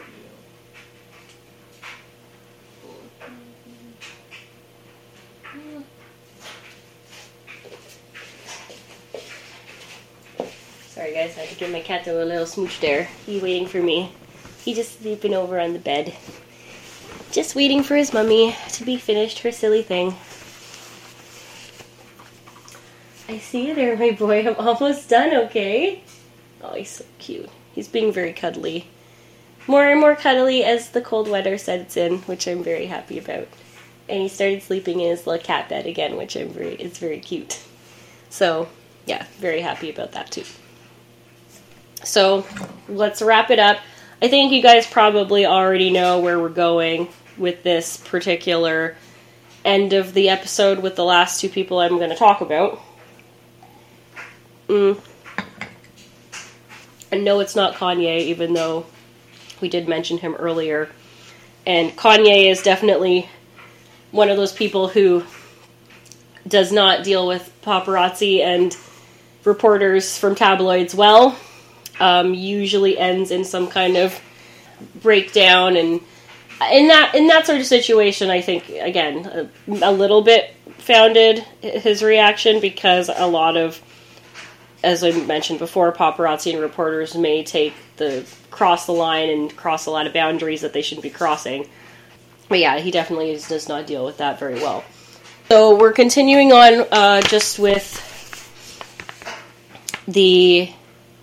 Again, this would be, in the time we're talking about kind of when, E-Talk Entertainment Tonight, Perez Hilton, shows like that were kind of, shows and blogs, internet blogs were very popular, as well as, your In Touch, your Us Weekly, your People Magazine, all of those sort of news outlets reporting on different celebrities. We talked about, I did mention briefly the slut shaming and fat shaming that was a big part of tabloid culture in the 90s and the 2000s. They seem to focus a lot on women, celebrities, behaving badly. Very famously, the sort of, the Y2K kind of girl clique that sort of came about that consisted of Paris Hilton, Lindsay Lohan, Kim Kardashian, and I believe Britney Spears was in it at one point. And Nikki Hilton, Paris' sister, was also involved in that. Nicole Richie, who went on to do The Simple Life with Paris Hilton. And then a few other people who kind of came and went within that circle. But for a really long time, that was like the tabloids had a field day with them. Because they were always doing something sensational. They were always doing something messy. And, just sort of like behavior that the society deemed was not typical of the type of teenagers that they were, coming from the families they came from. When you think about it, a lot of teenagers who weren't famous were probably having similar experiences, but it just wasn't kind of on camera for the whole world to see, at least not quite yet. I mean, with social media, that became a little bit more of a possibility, but that's something that you're kind of like putting out there yourself. It's not like you're being followed around constantly to have every minute detail of your life recorded or photographed. And also, you're not doing it on kind of an unlimited budget with fancy clothes, driving fancy cars, and going to fancy parties. So that's a whole other difference between, you know, celebrities. They're not just like us. They are very much not us at that point. We need to acknowledge that. So they had this sort of unique sort of space that these girls were living in, these like teenagers and 20-something girls and women, where they were kind of existing in a place, a lot of them, where they could behave a certain way, and it was being frowned upon yet encouraged at the same time, because it's what was making the tabloids money. Their sort of normal coming of age experience kind of paired with, I think, their increased lack of inhibitions and readiness to kind of perform exactly what the tabloids and society wanted them to at a moment's notice. I think they really kind of bought into their own image that they had put out there by tabloid media. So yeah, there were instances where we had people dancing on tables, people showing up to events with no underwear on, again showing them being under the influence of drugs and alcohol, driving recklessly in cars, being seen with various different love interests, etc., etc. So that was like a huge thing. And then it got sort of to the point where then which is leading into our next two examples, the two biggies, not Biggie and Tupac, but the other two biggies, is that we're kind of looking past the personal issues and problems that these people might be experiencing, and we're kind of just hoping that we don't see them as real people, because we'd rather just point and laugh at or clutch our pearls at their antics and their problematic, destructive behavior, which you really should be intervening with and helping. And then usually by the time we realize we should have done that, it can be too late. Thankfully, you know, Kim and Paris and Lindsay all kind of made it out of that situation. You know, Lindsay had a bit of a tough time there, but she seems okay now. And, but, you know, Britney Spears, who we'll talk about in a second, was not really so lucky. And they say she's so lucky, she's a star. Such a good song. Actually, that's like one of her greatest songs, Britney Spears. Lucky is a banger. It's a banger. And kind of topical as to what we're talking about right now, so that's kind of funny. But I'm gonna leave Britney Spears for a second. I'm gonna talk about the definition of paparazzi, of what that is, because I haven't touched on that yet. And I'm also going to talk about Princess Diana first and foremost before we move to Britney Spears, kind of just to try and keep things in chronological order. So paparazzi is an Italian term referring to the plural form of paparazzo or paparazza, which are the male and female, respectively, versions of the singular terms. Paparazzi is referring to kind of the, I guess, imagined collective of, I guess, a group of photographers or videographers who follow around famous people, and then after they record or take their photos, they would then sell that resulting media for money to make a living. The word paparazzi is a onomatopoeia sort of word. It's supposed to sound. It's supposed to mean what it kind of sounds like. The term paparazzi was actually originally popularized by Fellini, I believe it said here. Yeah, in La Dolce Vita. They describe paparazzi as kind of the sound of the whirring of the cameras and the flashing of the bulbs, and sort of the presence of the people themselves, kind of mimicking the hovering of like a parasitic insect. In this case, it would be a mosquito. But it can also refer to just kind of the repetitive sound of the shutter of the camera and the flash bulbs and all of that stuff. And kind of just like the general hum that and like noise that you get from paparazzi shouting out questions and talking to each other and things like that. Paparazzi have been around for a pretty long time, but they have had prominence outside, of course, of Italy. The term is now kind of just come to be used by everybody in terms of media to refer to kind of a rogue independent photographer. Maybe they're contracted out, or maybe they just happen to offer their services to this one paper this one time. We're willing to do anything to get a story, no matter how shady or unethical it is, whether it borders on harassment or stalking. They don't really care as long as they get their story.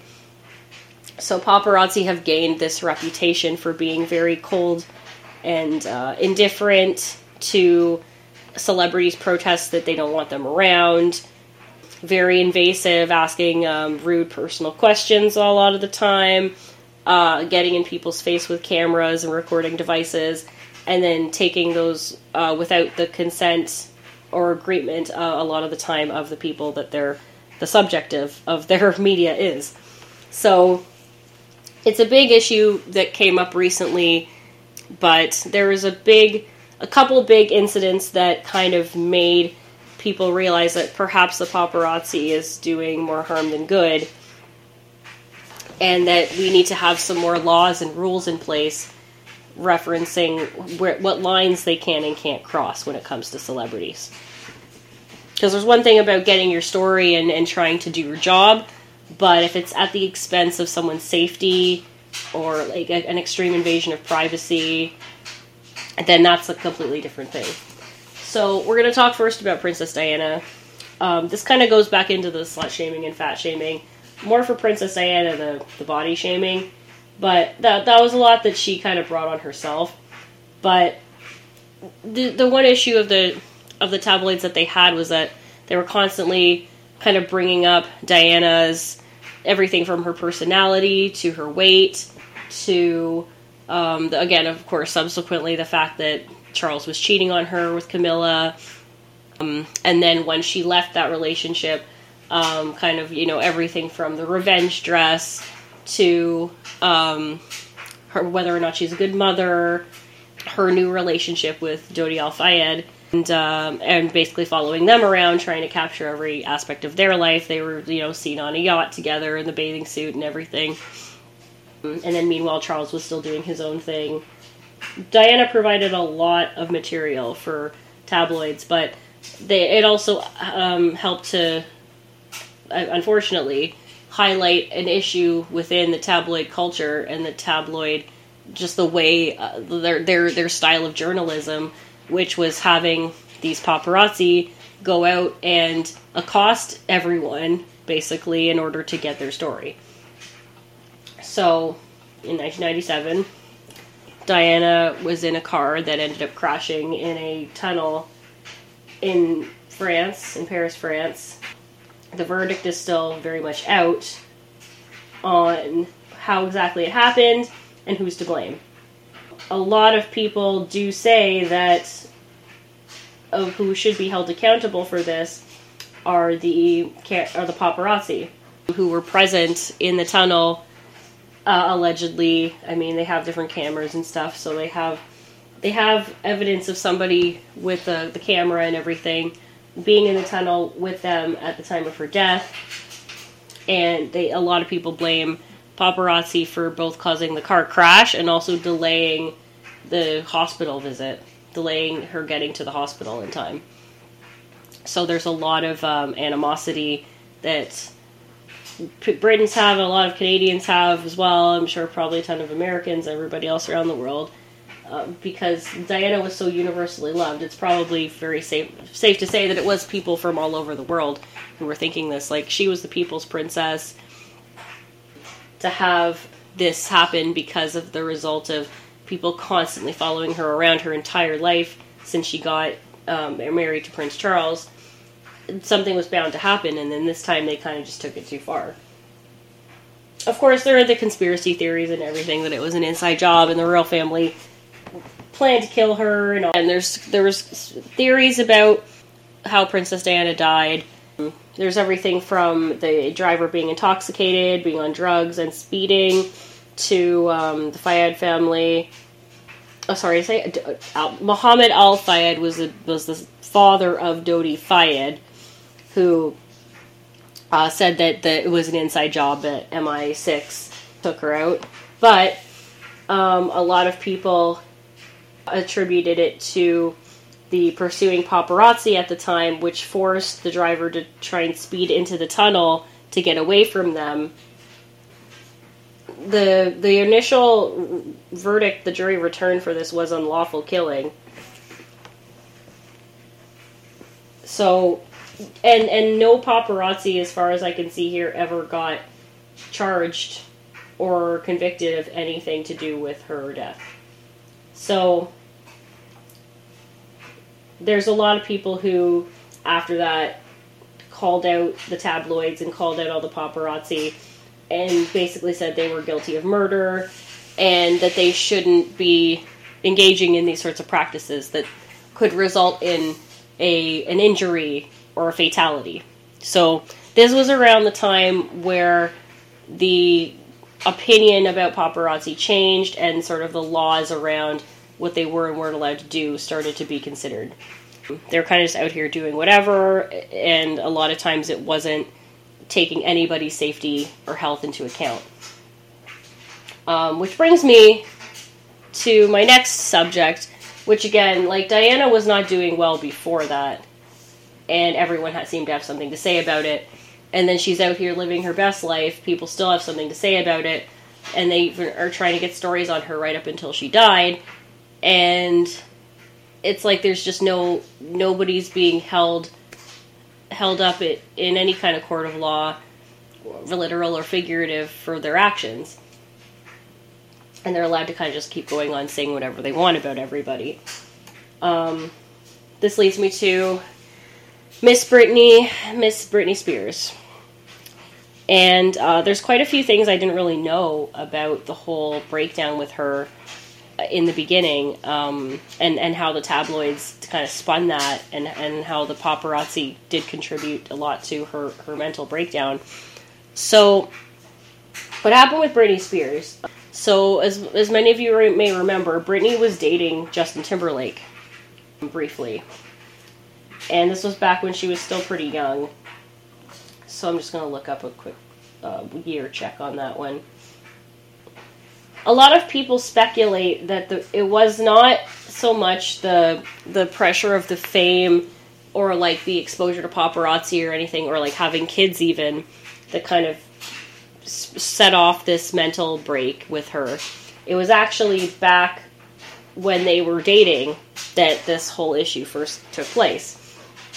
So Timberlake and Spears split in 2002, and there were a lot of rumors, and there's a lot of speculation going around as to why the relationship didn't work out. Britney didn't say anything about what happened. Justin, however, seemed to kind of speak out right away, and, if only to say, like, I respect her, and I'm still gonna support her as a friend. And Britney asked him not to discuss the details of the breakup. But then very soon after that, there was a lot of implication, including by Justin Timberlake himself, a lot of people would say, that she had cheated on him. And that she was like this huge slut, and that's why it didn't work out between the two of them. And if you remember, Justin released the Crimea River video that everyone said was basically about Britney. So, very recently, this was, I think, back in the spring of this year, and people are kind of bringing it up again now. Britney Spears called out Justin Timberlake on Instagram for basically using her for clout and not really being there for her in the midst of everything that happened. He used her name, referencing her in interviews and whatever, and actually playing into a lot of the slut-shaming and kind of revealing that they had slept together. Because back then, I think there was still this huge expectation that pop stars, I don't know, there was like this weird Christian-infused sort of rhetoric revolving Britney Spears and Justin Timberlake about how they were going to wait till marriage to have sex. And then it was revealed that they had had sex and that neither of them were virgins. But it was like implied that Britney not being a virgin was this like horrible, skanky-ass thing. But Justin was like this player and ladies' man, because that's usually always the way it goes in terms of the sexual double standard. So the breakup, coupled with how poorly Justin and everyone else around dealt with it in terms of putting kind of him as the hero and the jilted lover, and her as like this kind of Jezebel who's just sleeping with everyone. And like, and even if she was, like, who gives a shit? But also not just that, but the infidelity on her part, which was not confirmed in any way by anybody. That everyone just kind of took as fact. So a lot of people say that that paired with everything else that happened in her life after that is what made her lose her shit. So Justin was like that breakup really fucked with her in a big way. So after that, we see her, like marrying Kevin Federline, having her children, engaging in what a lot of people would say was inappropriate parenting decisions regarding her children, like driving with them in with one of their kids on her lap in the front seat, while she's driving with no seatbelt. And I'm pretty sure the kid didn't have any clothes on. That whole sort of thing. Not a good look, Britt. Not a good look. A whole bunch of other random things that kind of were, again, implying that she let herself go, they're slut-shaming her, and now they're fat-shaming her, saying she's not a good parent, not a good mother, and while Justin is, like, riding this high, and, like, releasing all this work, and, like, having a great career, Britney is now not having an active career, and she's throwing herself into home life to try and be, like, this domestic figure now. And we can all sort of slowly start to see that this is causing her the responsibility and sort of all the shit that she still has to deal with is causing her to kind of spiral. The tabloids, like, just take sort of every opportunity of something bad happening to Britney to kind of just shit all over her. It doesn't make for the greatest news, but, people are still paying attention and they're still, laughing and pointing the fingers as usual. So I believe they said it was 2007 when the incident took place. So Britney Spears meltdown, I believe. There's several timelines of the meltdown that you can actually go back and look over how it all went down. Britney Spears didn't shave her head in a fit of rage. She did it so there would be no way to trace her drug use, a lawyer. This is from the New York Post. That's the line from the New York Post. Cosmo even chimes in on this. The upsetting reason Britney shaved her head in 2007. There's a documentary, of course, that they reference that the U.S. Sun, Britney Spears reveals devastating reason she shaved her head during meltdown. They have articles about the whole meltdown and the shaved head as late as 2021. in this list of articles. So this is still apparently a hot news story for people right up until now, up until only a few years ago. So if people don't have enough to talk about when it comes to Britney, and you're going back to the meltdown over and over again. This is where it wasn't until many years later, after the meltdown, that the whole Free Britney movement started. But in the time that the whole meltdown happened until then, this is around the time when her family decided to put her in the conservatorship because they were concerned for her well-being. So I believe after a stint in rehab, they sent her to counseling thing, and then they took her basically to be served by the courts as being under the conservatorship, which resulted in her having basically every aspect of her life controlled by her family up until recently when the conservatorship was finally overturned. What I found very interesting about the whole research into the whole early tabloid stuff was just like how little people seemed to care that what they were saying about Britney Spears was like going to be extremely damaging. People just really did not give a shit back then. There's a famous quote by Perez Hilton. I forget who he's talking to, but they're talking about his coverage of Britney Spears, and he says, "Britney Spears being bad is good for my business." So it really just seems like just so transactional with some of these reporters and bloggers and paparazzi. It's very much like you're not registering the emotions this person's feeling. You're not looking into the reasons why they might be acting a certain way. You're just seeing them as a business boost for you.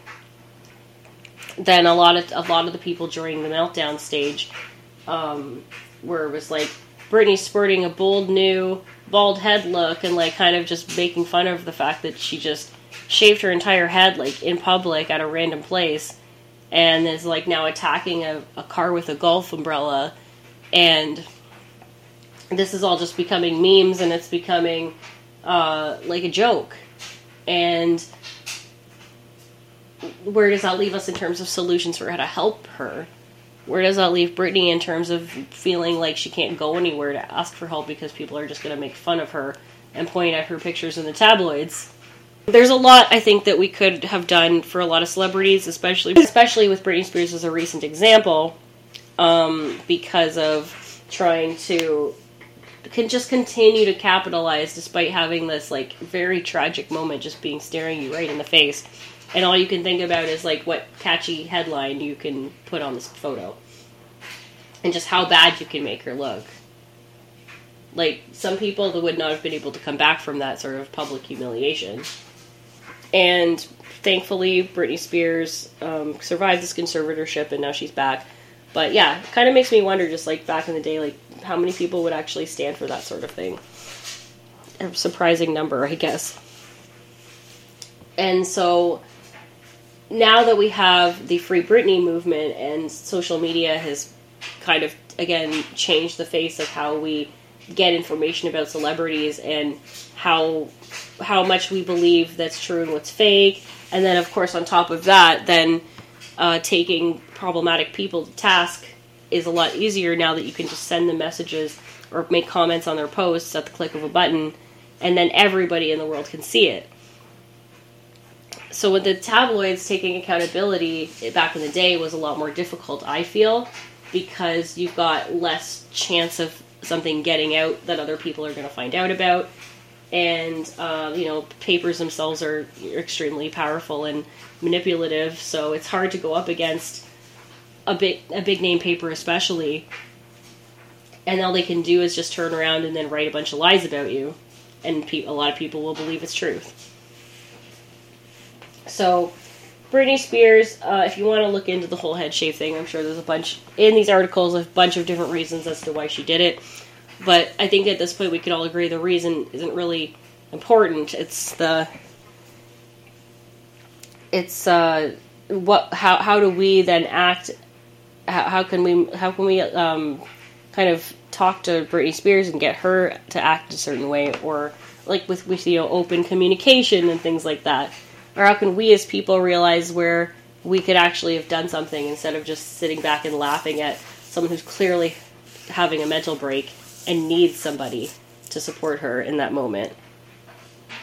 So then basically her family just immediately putting her under the conservatorship, it proving that it's like, okay, well, we're not acknowledging you're having you need to have any sort of mental health treatment or conversation with us or anybody.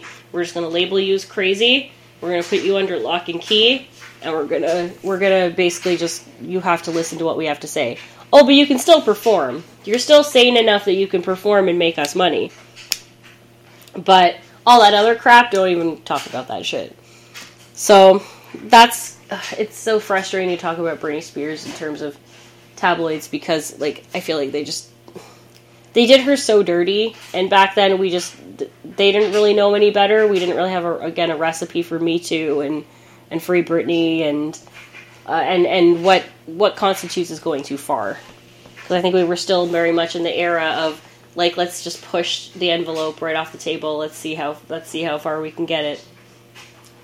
So that's really a takeaway from inviting rich and famous people in, and then basically like you turn from a fan to just like an angry mob. You would be like the first person lined up to see them get hung at the public execution if you had the choice to do that. But that's why it's also kind of speaks to, again, looking into somebody's life and trying to get that secret information. It's not really a secret anymore, right? Like, it's all over the place. It's like, this has been a known fact that she's been acting unhinged for months. So, like, at what point do we say, okay, this is new and exciting content, and then at what point do we actually realize and become better people and go, okay, listen, I don't think this is a joke anymore, and this person needs fucking help. So that's the same thing that we can say about a whole bunch of different celebrities. We've got, I think we've got through everything here, but that's sort of like what I wanted to end on was Britney Spears, because that's, I guess, the most recent example of some of the things we were talking about in terms of coverage in tabloids and who we decide to hold higher than everybody else, what regard we hold people in, things like that. So I really think that it's a lesson. I think Britney Spears is a big lesson in remembering your humanity, despite your insistence that you're just doing your job and following orders. A lot of people say those things, and that's usually not a good sign. That's usually a sign that what you're doing is completely sus and probably shouldn't be doing it. But I also believe in kind of like open communication and making sure that people get the help they need. And so I really don't think in that moment Britney Spears was really getting the help that she needed. And I also found it very funny that one of the people who said he was always going to be there for her no matter what happens, Justin Timberlake, was fucking nowhere to be found. So, yeah. And I feel like that's a good place to end the podcast today, because I think the future of the whole thing is basically, I don't want to say that we should ban tabloids altogether, but I do think that there are so many problematic elements that I don't know if it can thrive as its own thing if we take all of those out. The same question remains, should we really have those rules and regulations in place for tabloids? I kind of agree in certain places. Excuse me, guys. Sorry, that was my laundry again. And signaling the end of the episode as well.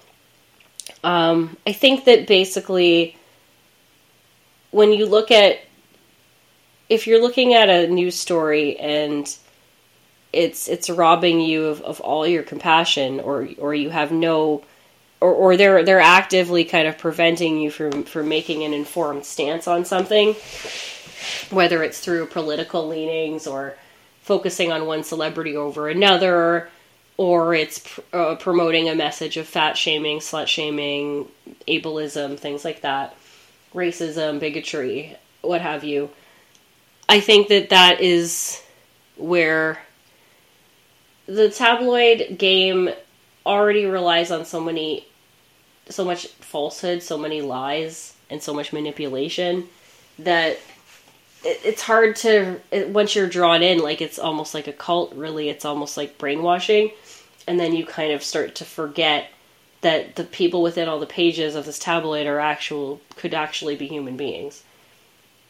Maybe the story didn't exactly happen the way that they said it was going to happen, or, you know, you've got lots of people that you can get advice from in terms of, you know, are things that you see in tabloids real or not? And if they never want to go outside and do shit, then that's not all of us. You can't just, like, label somebody a problematic person and then lock them away as punishment or withhold things from them. Like, it's always possible to have a meaningful conversation with anyone, including our future generations, our children. And I think that we need to, like, educate them on, you know, what some of our media consumption was back in the day. And maybe some of it wasn't exactly, doesn't really hold up to the test of time. A lot of it is extremely problematic. So that's sort of a thing with tabloids too. Tabloids could do very well with having some self-reflection and realizing how much they are contributing to the problem versus how much they're just reporting. And I think that in a lot of cases with tabloids, they are part of the problem. But as long as you're working towards fixing those issues and those problems, then you'll probably end up with a better understanding and a lot more people who are sympathetic, empathetic to you, because that's very important. I think that as somebody who absorbed a lot of that sort of tabloid culture growing up, as someone who really likes to sort of the elements of gossip and trash TV very much, I think that it's something I've had to kind of look back on. And I have distanced myself a lot from the sort of reality TV and TV reporting in the last little while, and I'd like to keep it that way. So I think that in terms of what the ordinary person can take away from this, it's that to figure out where the line, where reality stops and entertainment starts, and where you should be, and whether you can kind of straddle the middle line. And then just focused on, I think, remembering that even though they're celebrities, even though they're politicians and, you know, other billionaires and famous people, and yes, that can get on our nerves, I totally can see that, they're human beings too. Not all of them are terrible. Not all of them have control over the stories that get out. Not all of them are going to be believed by certain people who read these tabloids, ever. So I think we have to remember that at the end of the day, the people in these videos and in print and on TV here are human beings. A story and a scoop should never go before having respect and compassion for a fellow human being. So I think that's really the only thing people that are dealing with tabloids should really remember. And it will probably serve you very well if you follow those tips. I don't want to tell anybody what to do, but, you know, as we've shown here, the tabloid game can be pretty ruthless, and you can be a tough individual all you want, but it might get in a little crack and it might affect you. Excuse me. It might affect you more than you know. And that's why I think it's important to focus on identifying humanity among the quick cash grabs and the maybe fleeting 15 minutes of notoriety that you get from doing tabloids. So with that, sorry, I was just thinking about Britney Spears and stuff and Princess Diana. Very sad, very sad. I hope that Britney continues to get the help she needs and continues to stand firm about her conservatorship being over, and I wish her all the best. To all you tabloid lovers out there, don't spend too much money on Weekly World News at the grocery store. I'll be watching. And don't forget to like, comment and subscribe to Fantasy Tavern Podcast. And that is available at the social medias are on Facebook and Instagram and TikTok. And we have new video and audio coming out through RSS in the next couple days, just over the weekend. That'll be available for streaming very soon, once I finish doing some editing over the weekend. And I don't have to do anything again. Maybe Sunday I'll drop the episode. It's good to be back. Hopefully no more sicky time. That really sucked. Please, everybody, stay safe out there. Wear your mask, wash your hands, keep your distance. All the things that you are probably already doing and should just continue doing. Make sure you keep your homes well ventilated and sanitized, and just avoid going out in public unless you absolutely have to. And if you do, just make sure you wear a mask, bring sanitizer, and you should be good to go. Let's make sure that we stay happy and healthy going into this holiday season. And I thank you all so much once again for tuning in. I hope to also be bringing back some special guests very soon for some holiday episodes, so stay tuned for that. I hope you enjoyed this week, and until next time, we'll catch you on the flip side in the Fantasy Tavern. Bye!